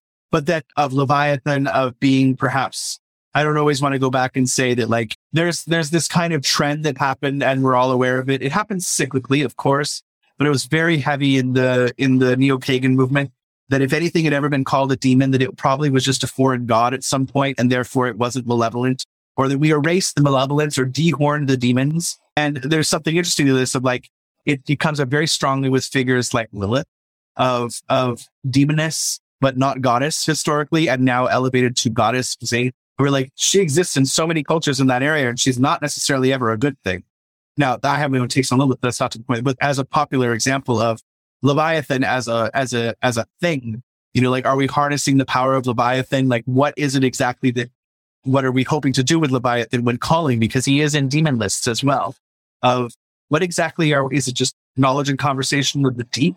Like, is it the whale song of Dory finding Nemo? Is it like, I don't know. If this key theme, there's always an authority being exercised in demonology, and especially in demonizing and in demonization, the authority to decry, to replace. And really, I think in terms of this tension of old and new demonologies, is this tension between, are we talking about fallen angels? Are we talking about something that has been corrupted or was meant to do a good thing and didn't, or went wrong, or mutated from the blueprint, or the battle plan that didn't survive contact with the enemy of the real? Are we talking about something that came to be bad, or are we talking about primordial evils? And that to me is what's interesting about Leviathan. And it makes sense that they would turn up in the handbooks of demonological conjuration eventually anyway. But that's fascinating to me, the idea of what was once a thing and is something different and harmful now versus what was, because we're into like some theodicy stuff here. Like, why does God create evil if God creates everything? Right. And the various different ways that's answered and responded to. And exactly, we get that sense of like, if we are trying to decide we're going to heal history and decide that we want to look at the actual things that various ancestors of ours would have worshipped and found sacred in the face of, our various disagreements with the church's notions of how those things get talked about or not talked about. It makes sense that we would look for what's the flip side? Exactly. When is this propaganda when don't I agree with it? And therefore it's propaganda. And it's a thing I harp on a lot about in terms of, looking at specific demon lists and things. And some of these, yes, are absolutely, we have remnants or memories or reimaginings of Astarte and things like that. But we also have some pagans had demons too, right? Like, and some stuff is some things are just a murder spirit. And like, or maybe, just as unfair, but like are a murder spirit and are like about murder, whatever the name of God that you have on your lips to try and stop them murdering people you don't want them murdering. Like that not all of these, these spirits in the back that the church is called bad weren't necessarily good either. We commit another fallacy and another way in which we allow someone else's doctrine to inform how we engage with things and what we expect to happen and the dangers we may put ourselves in. But just say, it must be the opposite of that. It should not be a maxim necessarily. The enemy of my enemy is my friend. Right. More than one thing can be wrong. But in the spirit world, yes. Yeah. Every gangster movie. And again, like that's the comparisons of various like spirits that are considered bad as like gangs is interesting, whether you're talking about like various fairy traditions or demons or whatnot. Yeah. Every gangster movie tells us there's normally like at least 4 different factions all trying to get their ends away or get their pound of flesh. Yeah. Absolutely. So there's, in all of that, I mean, you bring up the complexities, right, of like witchcraft being invented as a political crime in the first third of the second millennium, Common Era, and like its evolution into what is now perceived of by the 20th century of like being just a demonization of pagan ways. Like it was actually the excuse they used to steal property. But then it became more than that, as is what happens when you open source anything and use it as the propaganda that you used to. Then it's going to fall into the common hands and people are going to do what they want with it. But the idea of what a witch is, when you refer to Circe or Kike and Medea as witches, they're not necessarily witches in the way that we would use it. The Greeks referred to that. The paganism and witchcraft are not the same in that we go into like the definitions of Jane Bull that were proposed by Landry at that one conference that is great to consider. Of the emotionality of witchcraft is different from the manipulation of all things through worship, through interaction with divine forces. And Prospero is not necessarily working with demons, but he has a spiritual familiar. He decries the notions of the works of Sycorax and how she was evil, and that Caliban is half formed because of her, manipulations and magic and things like that. But at the same time, this demonization, he's doing that to he's demonizing Sycorax and Caliban, or Sycorax so that he can keep control of Caliban and keep control of Ariel. And that even in this process of what we're doing, the nubbing of the demon's horns, just the notion of, I'm not trying to say pomposity, but it's, reading the lists of the litanies of lineage that give you the authority to cast the circle and that type of thing. It looks weird, except that, we do the same thing in ATRs by reciting the lineage of our own descent of Force and Ashe and things like that. I don't know how, there's something I'm trying to figure out how to say with demonization here of it is not enough to modify the value center. When trying to replace it, when trying to demonize it, that must also fit a need. There has to be a reason as to why the demonization is working. It's not just, again, in the same way that synchronization happens through a community's interaction with the greater forces of something exerting itself, that perhaps here demonization is something similarly so embraced through the open sourcing of this type of thing, how witchcraft evolves through a relationship with people who are afraid of witches, who are also afraid of being hunted as witches.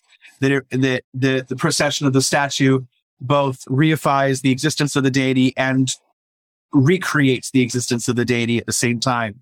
That the demonization is a way of exerting authority, of promoting otherness, of creating order to your own benefit, of course.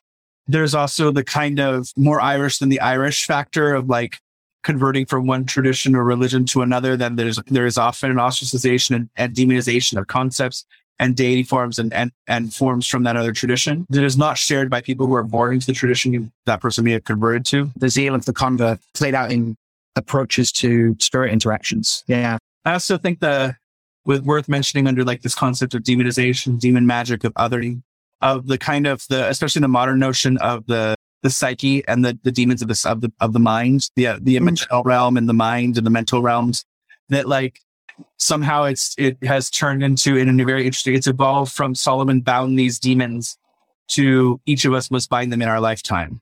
And certainly if you're going off with the more popular 72, until post, should we just like have a dating system that's like post-Stratton and pre-Stratton? Because that was the same thing. He publishes books and then people would tell me, oh, I've worked with the Shugamore for years. And you're like, okay, sure. But so that aside, just that then there's something interesting there of taking it to the psychological level of, or trying to justify things through pseudoscience, pseudopsychology, or anything like that is an interesting form of a procession of a statue. It's like trying to vote by walking through the feet of concepts that you think are important for other people to believe that you're telling the truth or to believe in what you believe in. This idea belongs in this modern infrastructure. And here's why. Oh, that's going to be an interesting, I want to write out something on that because that's interesting, right? It is a form of care. It is a form of pilgrimage with a statue. It is a form of procession of like, I'm going to try this out. I have to carve my way through the streets of the commoner to like figure out if I can, what will this still last there? And demonization itself is that, well, I need to try this. I need this idea. I need this thing. And I think that it, like many things that gains a weight, like a Leviathan with its mass kind of prescribing the currents that it follows. Is it creating the currents or is it following currents made by its former creating the currents? There's something there, like the mob mentality kicks in, the collective mentality kicks in where demonization starts, othering starts, and then it's very easy, of course, to always other. The witch is found at the point of the extended finger of Peter Gray. Like that's not the extended finger of Peter Gray, but apocalyptic witchcraft, Peter Gray, a witch is found at the point of an outstretched finger, some paraphrasing thereof. Yeah, I'm thinking about so processing the God or the divinized ancestors through modernity or through the now is about reminding in the social realm that this is a reality and a thing of blessing and a point of strength and stability. That demonization is like taking the statue out, is smashing statues, is taking them outside the periphery of what is acceptable. And that also as a concept is interesting to me in terms of putting it into the wilderness and onto the heath again allows the heathens to get it back and allows those in the night and the demimonde of that which is pushed out and pushed away to find another kind of underground. Was that Nietzsche that proposed that like should the Norse gods be interacted again, that they should be quite feral and might need to be tamed again to be something that was capable of not hurting us because they had been run into the wilderness? I haven't heard that. That's interesting. Yeah. I feel like it's a Nietzsche thing, but luckily we have enough people to nerd rage at me and tell me I'm wrong. Yeah, quoting is not my strength unless I've prepared it. We can check that. Yeah. No, that's interesting, right? Yeah. What happened? Yeah. God's gone feral as a different God themselves are not removed from the time-space continuum. That Odin in the 80s is Odin in the 80s. Right. The fingerprints of now again on the wax and energies of the past. He's got much better musculature by the 2020s. Right. He's really worked on himself.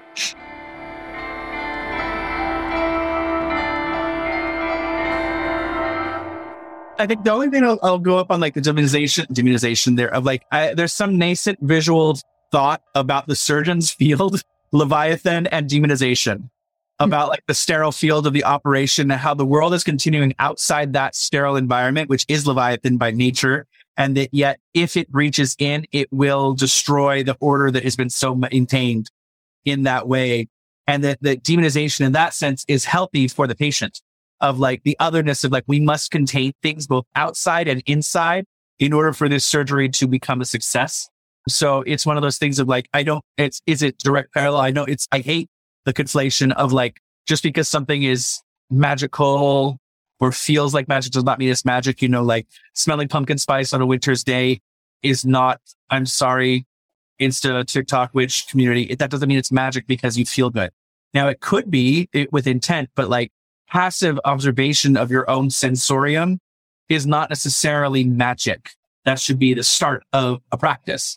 But that's something different. That's a different thing. But I don't think it's not sufficient to magical practice. Yeah. So I'm not equating like bacterium and infection with demon necessarily, but in a case where like identifying the problem, containing it, allowing it to exist in its own environment, but then saying it cannot be in this space at this time might be an interesting way to understand even like the Mexican Satanists of like, this is useful and I need this thing right here, but I don't need these other things, something. Or Mr. Bailey, I know you're out there somewhere, explaining to us for high school auditions, like sometimes the recipe calls for peas, sometimes it calls for carrots. Some of you are peas, some of you are carrots today, and the recipe's calling for peas. So it doesn't mean I don't like carrots. It means I might need you guys to do other things. But it's just that thing of like, selectivity might make the demon. Selectivity might make the saint. Usefulness might make the demon or the saint. But then how much further do you take that? If something is once bad, is it always bad? If something is once good, is it always good? What are the tools we use to work with those? What are the modalities that we are into? What are the boundaries we put up or don't put up? What accommodations do we make? How do we flow with things? And how do we, dam those tides sometimes? Damn. Yeah. So in that way, like if it's good for the goose, what's good for the gander? And the opposite here, what's good for the gander, the Hierophant, what changes it when it becomes the goose? Because we're talking about the second numbered trump, but by most decks, like a mystery of 3, right? To bring in that feminine, it's numbered 2, but is 2 who is 3. And especially the Rider-Waite famous image of the lunar crowned garden of pomegranate, Sephiroth tree behind the Masonic columns, the temple's columns of Boaz and Jachin, the little very American Masonic pronunciation there. And in that very virgin of something apparition of literally on the crescent moon with the Torah scroll in her lap, half in her cloak of her right side. So she's keeping it close to her heart, away from the opposite, Jesse, stupid idiot, stupid baby. Of keeping it away from her heart, which is interesting. And then the weird equilateral cross over the chest. Who doesn't want this pseudo-Egyptian lunar crown, though? Because that's just really gorgeous. And again, that being the benchmark of like a light in the darkness, and also, a whole host of Virgin Marys and Isises and Brides of Christ and Holy Mother Churches and Junos and Shekinahs. Yeah. So I was talking to Jackie, fabulous owner of the Cauldron Black, about tarot and about the High Priest the other day. And she remarked that like she loves it when it comes up, had all sorts of particular things to say about it as a modifier as well. And in the nature of these things, we look at the card and we go into its mysteries a lot, but we also often try and remind ourselves at least like we should also understand what it is in concert with other things.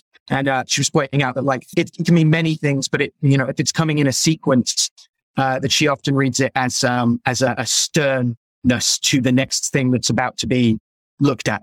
That the like this is something that is like the High Priestess is reminding you is significant. That the moon is shining on this particular thing. The serious moonlight, right? The between the pillars of foundations, like is this opened veil to wisdom that's now like being like, and pay attention to this thing.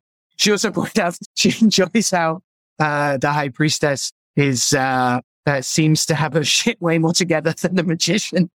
She was like, he's just got his tools all over the place, and is bringing a chaos of that one, which is 2, the one from nothing. Whereas like by the time we get 2, we get a sense of like, okay, there can be some order here, some regularity, a version of the rule in her own way. I mean, it's also worth pointing out, like the magician represents like if this fool is the 0 and the magician is the 1 and the fool was also at the end. The magician in many ways is the interaction of the fool in the matter of the trumps. And so the High Priestess, like, because I come from the Catholic background, the High Priestess is the church, right? Like this is the community.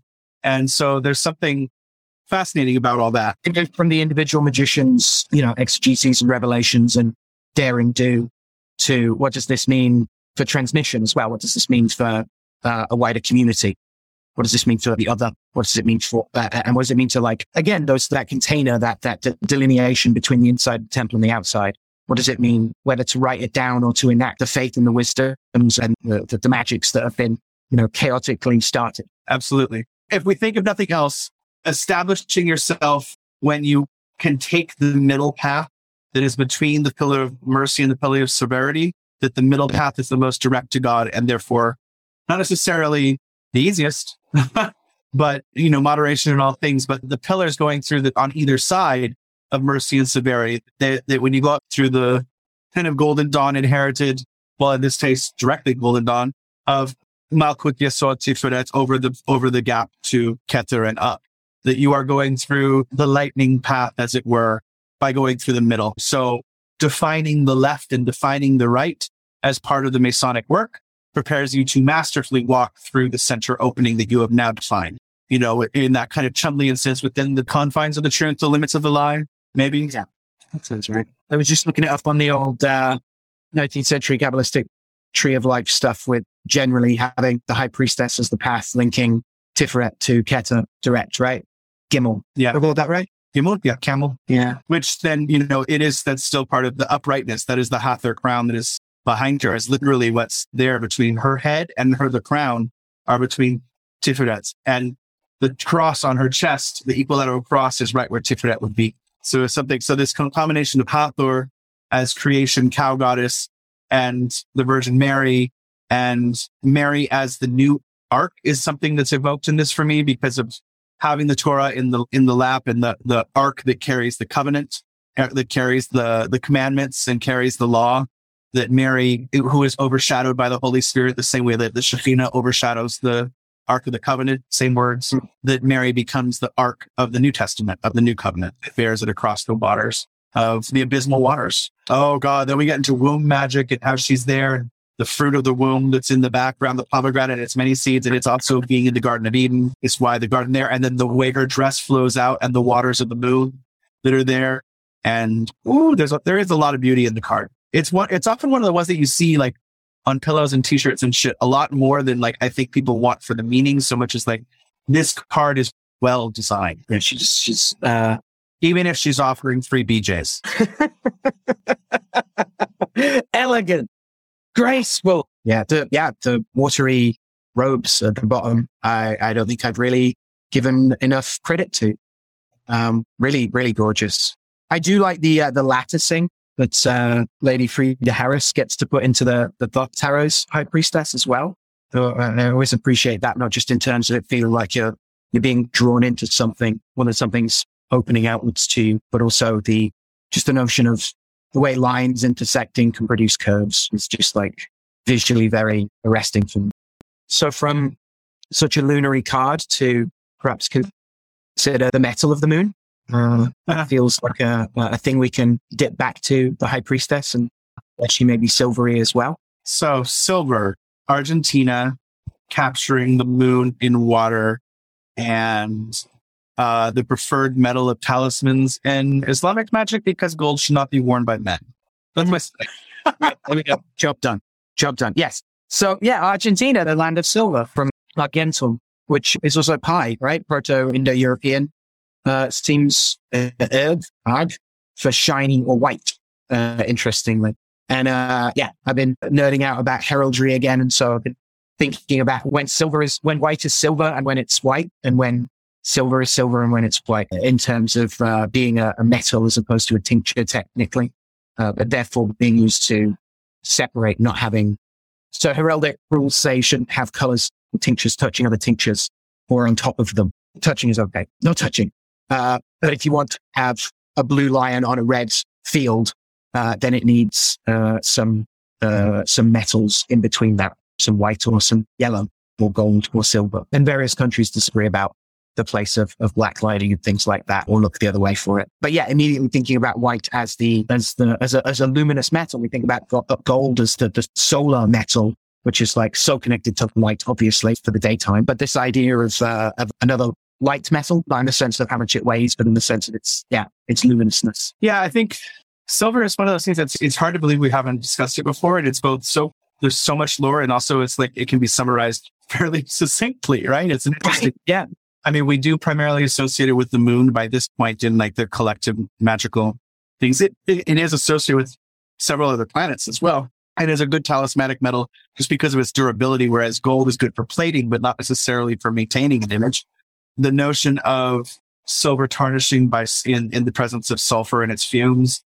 And this, of course, using like an early detection warning for demonic presence, gives rise to things like the mercury dime or silver rings or silver against werewolves and vampires, who used to be the same thing, as is my understanding. But the uncanny ability of silver to capture the moon's rays and to literally draw down the moon in that way, I don't know if literally is the right word there, figuratively draw down the moon. I would love to see it literally drawn down though too. But it's funny because I've heard so many people use the same folk magic of, oh no, a silver coin in a bowl of water under the moon's rays and then cover it before dawn. And then some people expose it to the sun again, but it is always a silver coin as highly quality as you can get it. And if nothing else, and you need the water, you use a dime because it's silver colored. But what's interesting about that is every single person who tells me it acts like it's some big secret that only they or their specific folk magic know about.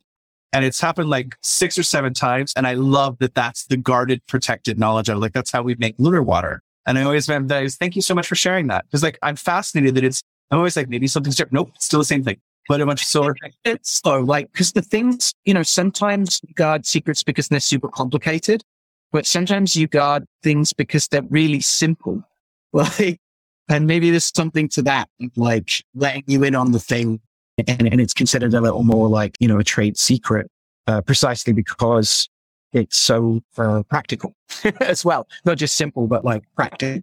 It was interesting to know in looking at some of the modern uses of silver, just to bounce back and forward about the links again, like all of the, like you put it really well. Like there's so much silver lore, but it's also like, funnily enough, pretty neatly like organized in terms of like goes back to the moon, goes back to light, goes back to water in some way. And so thinking about those themes was informing my confirmation biases in terms of just noting like, silver being used in solar panels as well as like water filtration. It's a color in stained glass. In terms of its as well as the silver compounds in X-ray film and like and some photographic film, as well as like obviously like specialized mirrors as well as window coatings as well. And then like it's a conductor and it catalyzes chemical reactions and things. So there's a sense, so that's a little different as well. That's like the tides of the moon, changeability, the dynamism of lunary things there, the ripply nature of them kind of feels interesting in those lights. And also as a balm, the moon, not just as the maddening thing, but the still of the night that holds us. I think it's Carl Sandburg, a friend for the lonely to talk to. There's that balm and that soothing nature in terms of, what was I looking into? Like bandages and dressings and catheters and other medical equipment also, having like this disinfectant, quality against like microbiocides and stuff. Also have like silver nitrate and other silver compounds in them. Well, I always remember that. Oh God. It was listed on several websites, including Adam McLean's back in the day, of planetary metals that occur naturally in plants. So, there's a ton of lead. There's a great amount of tin, iron as well. Gold, doesn't occur naturally in any plant. Lots of copper and even a few mercury. I think like not 10, but not 5. Like this, I'm going off of visual memory here. But I remember specifically that it's a type of tomato and a type of oak, I think red oak, that contain silver. And I always think about kind of like the tomato's the fruit, but like it's also a nightshade and like the weird, because then it gets like the fruit is the Venusian and like the nightshade is the Saturnine. I was like, but somehow that's the one that contains silver. And like, the way your brain tries to wrap it around the actual physical exemplar in nature as like, well, what does this mean? Whereas like, there's no way people necessarily knew these plants unless it was large amounts.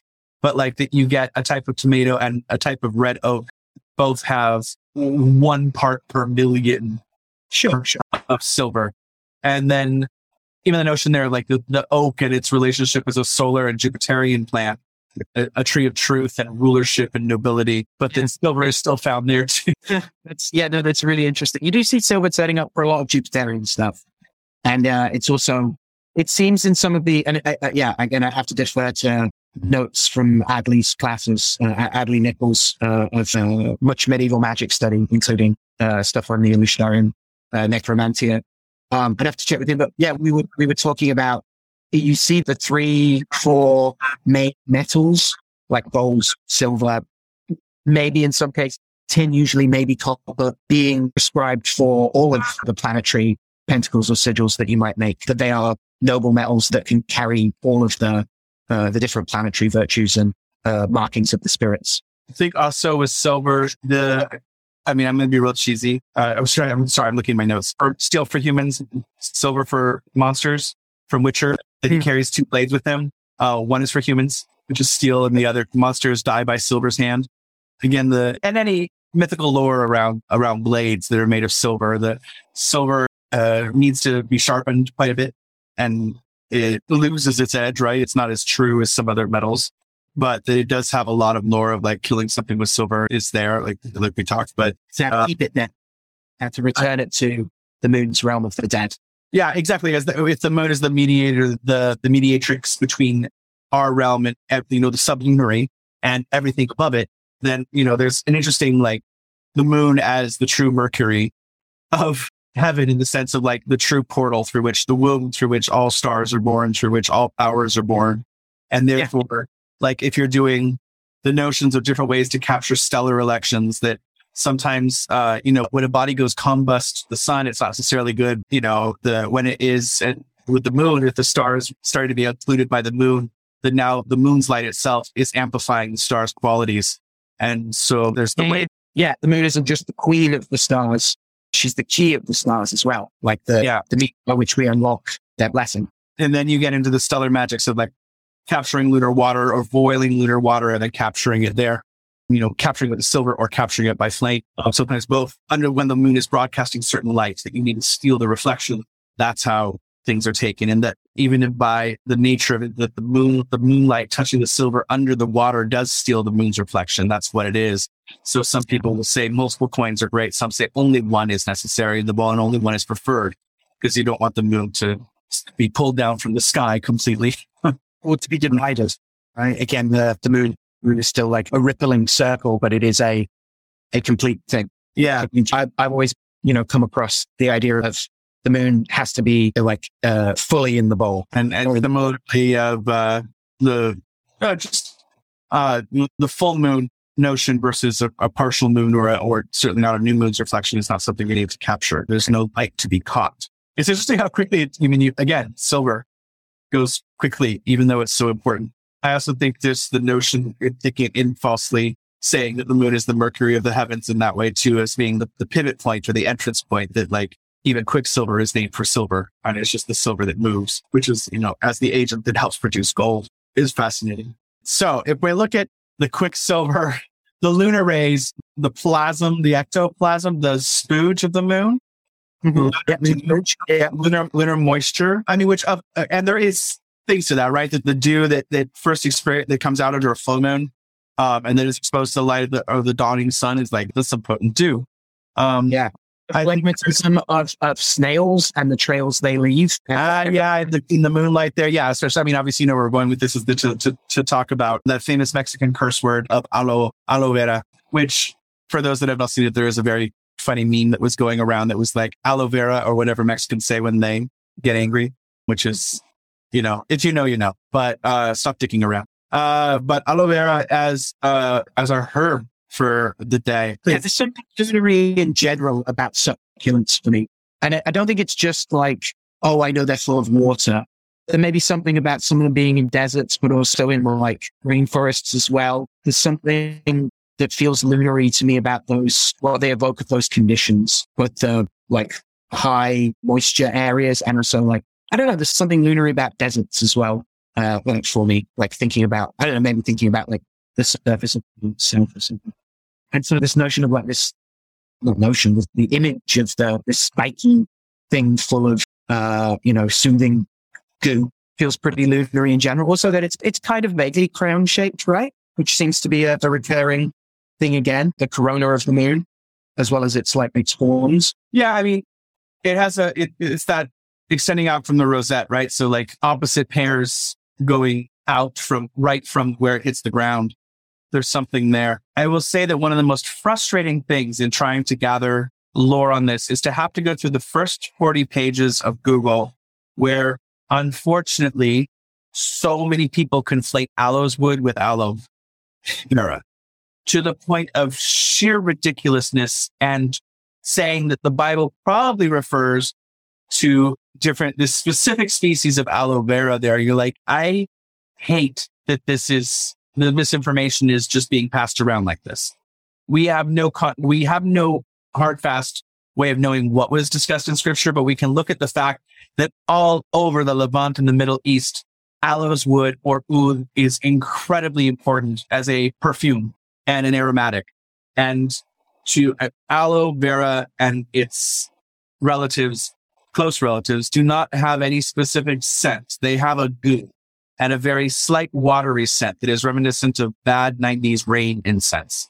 We don't have one of these instances here where someone has a name for a plant and they come across something that looks a bit like it and calls it the same, or calls it a similar thing, or calls it like red aloe. The red gets forgotten, so they both get called aloe for some reason because they look kind of similar. It's literally a linguistic thing, right? It's knowing the name of the thing, but not knowing what the name refers to. Like lignum aloes, like is a tree. Is specifically the aloes wood perfume is you know this better than I do. There's a whole ecology to it, right? It's based off the way that the wood is transformed by some kind of organism that renders it particularly sweet. Yes. Oh, good. I wasn't just in a fever dream there when I was like, isn't that how it works? But it's a very specific wood, right? As opposed to Aquilaria it's an evergreen. And so it's more of a huge ass industry around it. And there are plants that smell like it or it's mixed with it. But the Aquilaria tree is susceptible to natural fungal attack. And then there is one that they do that is a forced fungal attack. And so there's two different qualities of aloes wood or agar wood from that. And like the Chiara is the highest quality, right? So there's the different colors of green, iron, purple, and black. That's aloes wood specifically. And that's just because I'm a big oud fan. I burn a lot of oud. I wear a lot of oud. And I try and find more and more places that are hopefully getting it ethically, because it's really hard to know unless you gather it yourself. But I do love the smell of oud. I am also a big fan of aloe vera.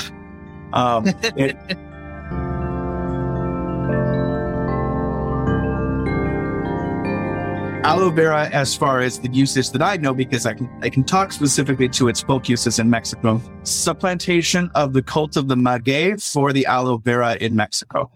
So again, we're talking about demonization. So you had to demonize the maguey plant because the maguey has a deity associated with it. So they tried one way to kind of wrap that up by making that plant into the Virgen de los Remedios, which is a small statue that was hiding in on the night of the sadness, so the night of the conquest. There's a Virgin Mary associated with the maguey plant. So they try and do it the divine route. Then they also have to demonize it because the maguey plant is also where pulque and tequila come from. And it's the clothes were made from its fibers, and it's a deity of many things. So it's also then kind of not demonized necessarily. It's made into a virgin, but then we kind of got to replace that plant with something else. In the same way that native plants were often renamed for bad things. And then the emphasis on the Virgin Mary's plants came in as the replacements. So you have people that were using bitter plants, the different Artemisias and things like this that were native, that then are being told to use ruda by the Spanish, or specifically things like yautli and then these aromatic plants that then you have to use rosemary.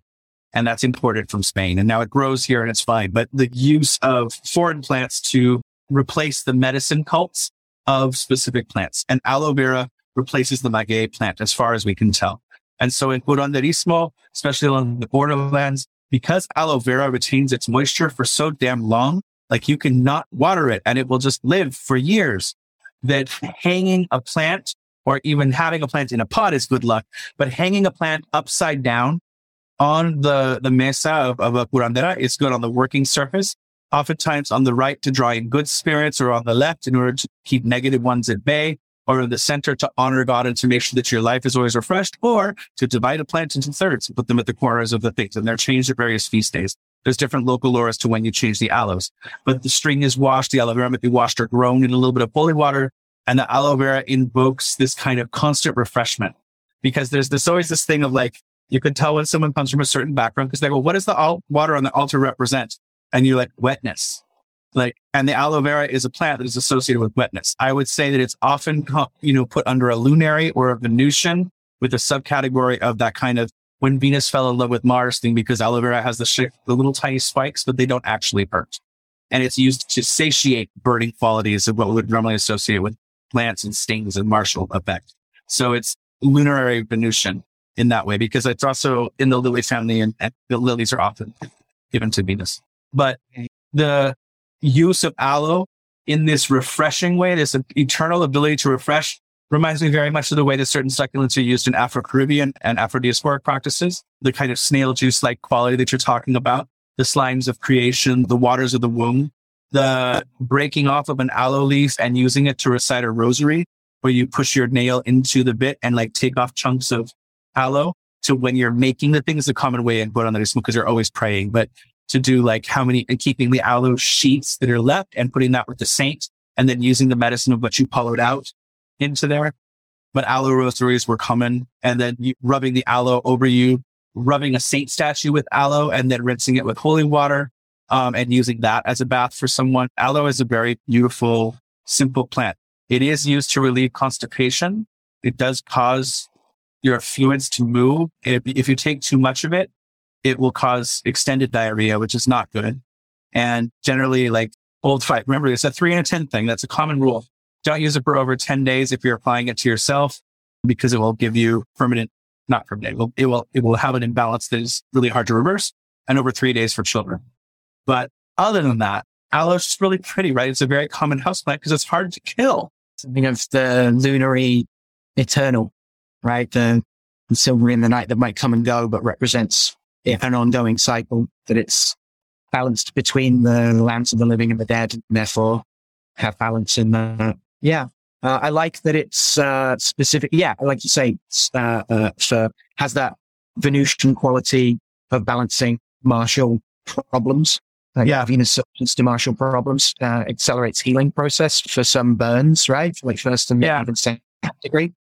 It's funny that like even sunburns, right? Even sunburns are martial in their nature, in their affect. Yeah. Even though they come from the sun. And so that it's like the luminaries find their way into a variety of antipathies and sympathies. Yes. Yeah. The effect is still a martial one of redness, of rash, and sensitivity, of itching, of discomfort. Yeah. You find the use of it apparently we have records of the ancient Greeks and Romans using it to treat wounds specifically as well, apparently. I mean, beating is a lovely thing because it's soft. The spikes themselves aren't dangerous in most cases. The difference between the giant thick one and the smaller thin ones and how that all goes, I don't know. I find it a very friendly plant. I find it a plant that, is so useful that it often finds its way into lists of usefulness for which it is not necessarily. It just feels like a doctoring plant. It is high in antioxidants, as most green things are. But I think just the notion of its prominence as like an herbal remedy, because everybody gets burnt at some point, and it truly does have a good effect on burns. So it seems like it's one of the things that like even people that don't believe in herbal medicine believe that there is something in the aloe plant that is on a chemical level that transmits its agency, to the point where like if colt's butt was like used as a symbol for the herbal apothecary, the like aloe vera becomes so associated with herbal medicine at a certain point. It's just like everybody has an aloe plant in their house at some point in their lives. It's just wonderfully universal. I also like that it's in a lot, it's a lovely garnish in margaritas or salsas, or the very silly side of it, I guess. Yeah. It's not a million miles away. If you could disguise it in a bunch of artichoke and go on with that, bake the artichoke up, it'd be delicious. It's Italian-American fodder. Do you know of like botanical disagreement or revision around like the actual category aloe vera? I mean, vera is the species name. It just happens to have so many variants past that. And aloe itself is the family because, right? So plant names, what we usually refer to as the first name of the plant is the genus. It's actually family name first. It's like Chinese naming rules, right? So, and that's what's capitalized. Whereas it's my point of nerd rage. If you are talking about plants, please don't capitalize the second letter unless it is a proper place name, which is the acceptable thing, like Chinensis or like Salix babylonica, because Babylon is a capital. It's a proper place. But it still irks me to see it. But it should be lowercase. And most time there is a growing trend to lowercase all species names because it's just clearer, right? To know what is the species, what is the genus, and go from there. But like, it's mainly, the only thing I see really is that like the one that is called Chinensis, aloe vera chinensis, is the non-edible one. And it looks a lot like barbadensis. But that's the main thing, is that, Chinensis is not edible. And also I should research this real quick while you talk. If Chinensis is actually accurate, because what's hard is Chinensis as a plant name isn't always meaning from China, but it definitely sounds like they're trying to blame everything on the Chinese. Some creeping Orientalism in the philology. Yeah. Yeah, its little barbs are, I'm looking at pictures of it. Its little barbs are cute. Yeah, it does mean Chinese. And I don't know how many of the plants that are called chinensis actually. Some are, but it's also a strange thing. Why do things that aren't from China have the word chinensis after it? And especially toxic things. America, explain. The only one I can find is for similar ones from California, where a lot of plants from Mexico and California have chinensis after the name because the botanist was studying other plants at the time from China and just conflated them. Yeah. Okay. Yeah. We all do that a little bit, right? Oh, I'm looking at ravens at the moment. That reminds me of ravens. Oh, well. So we've considered the moon goo. We've considered kind of the horns of the moon a little bit. The ladies who wear its crown, the notion of its crown as corona, and both like embodiment and container. The skin of Leviathan, again, the impressively large organ of the human body, the skin, right? Connector and container that will feed the faithful by the victory over its chaos. We've thought about changing waters, stability through dynamic response, and in voting with our feet to stabilize us and to find community and support that and to continue to build it together rather than just expect to join it.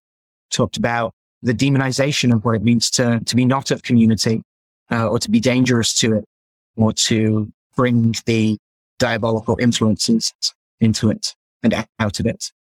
What's served inside and outside the village and on the heath. And I've had a lovely time doing it, frankly. We talked about Fortuna Minor as well, and Euros, and the shifting, crunchy, and the smooth, and the warning bell that wakes you up before you do something daft or dafter. This whole thing is inspired of everything that Regla y Maya in this way. And if anybody, if you Google Hemispheric Institute and Carrie, it's an amazing article. I'll find a way to propagate the link to it somewhere, maybe on through the Facebook page and stuff. I'll tweet it. But this idea of in the Virgin herself and the way that she's treated, it is much like how magicians have come to use everything, right? That I don't know a single person that, unless you're from a very rich family and you're maintaining your power through magical traditions taught to you by the Illuminati because of, aliens, Anunnaki and stuff, that most people come from at some point in their life feeling powerless and trying to gain power back. Or magic is about altering the fate of the world to at least include you in a way that you are happy about, or include your clients in a way that they are happy about.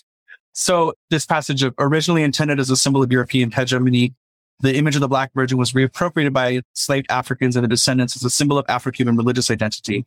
Like other, quote, traveling virgins, Regla's journeys have rendered her multivocal, polyvalent, and relevant to an increasingly globalized world and the people who must continue to navigate and make sense of it.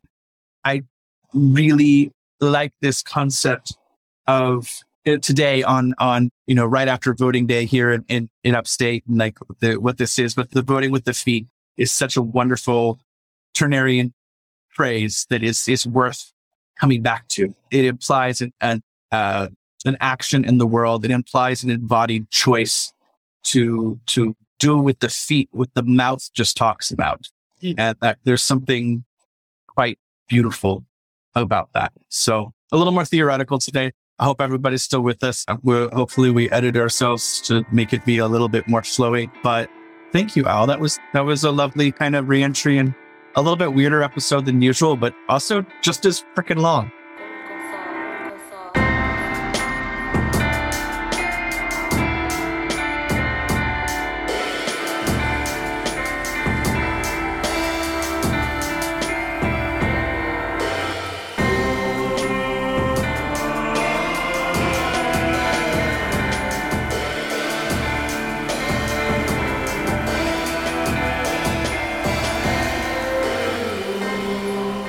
Isn't sea change like that? I know it's a thing in Tempest, but It's definitely full fathom 5 thy father lies, of his bones are coral made.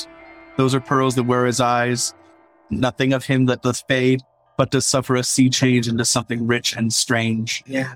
May the warnings come to us all that we can pay attention and at least have some good come out of it.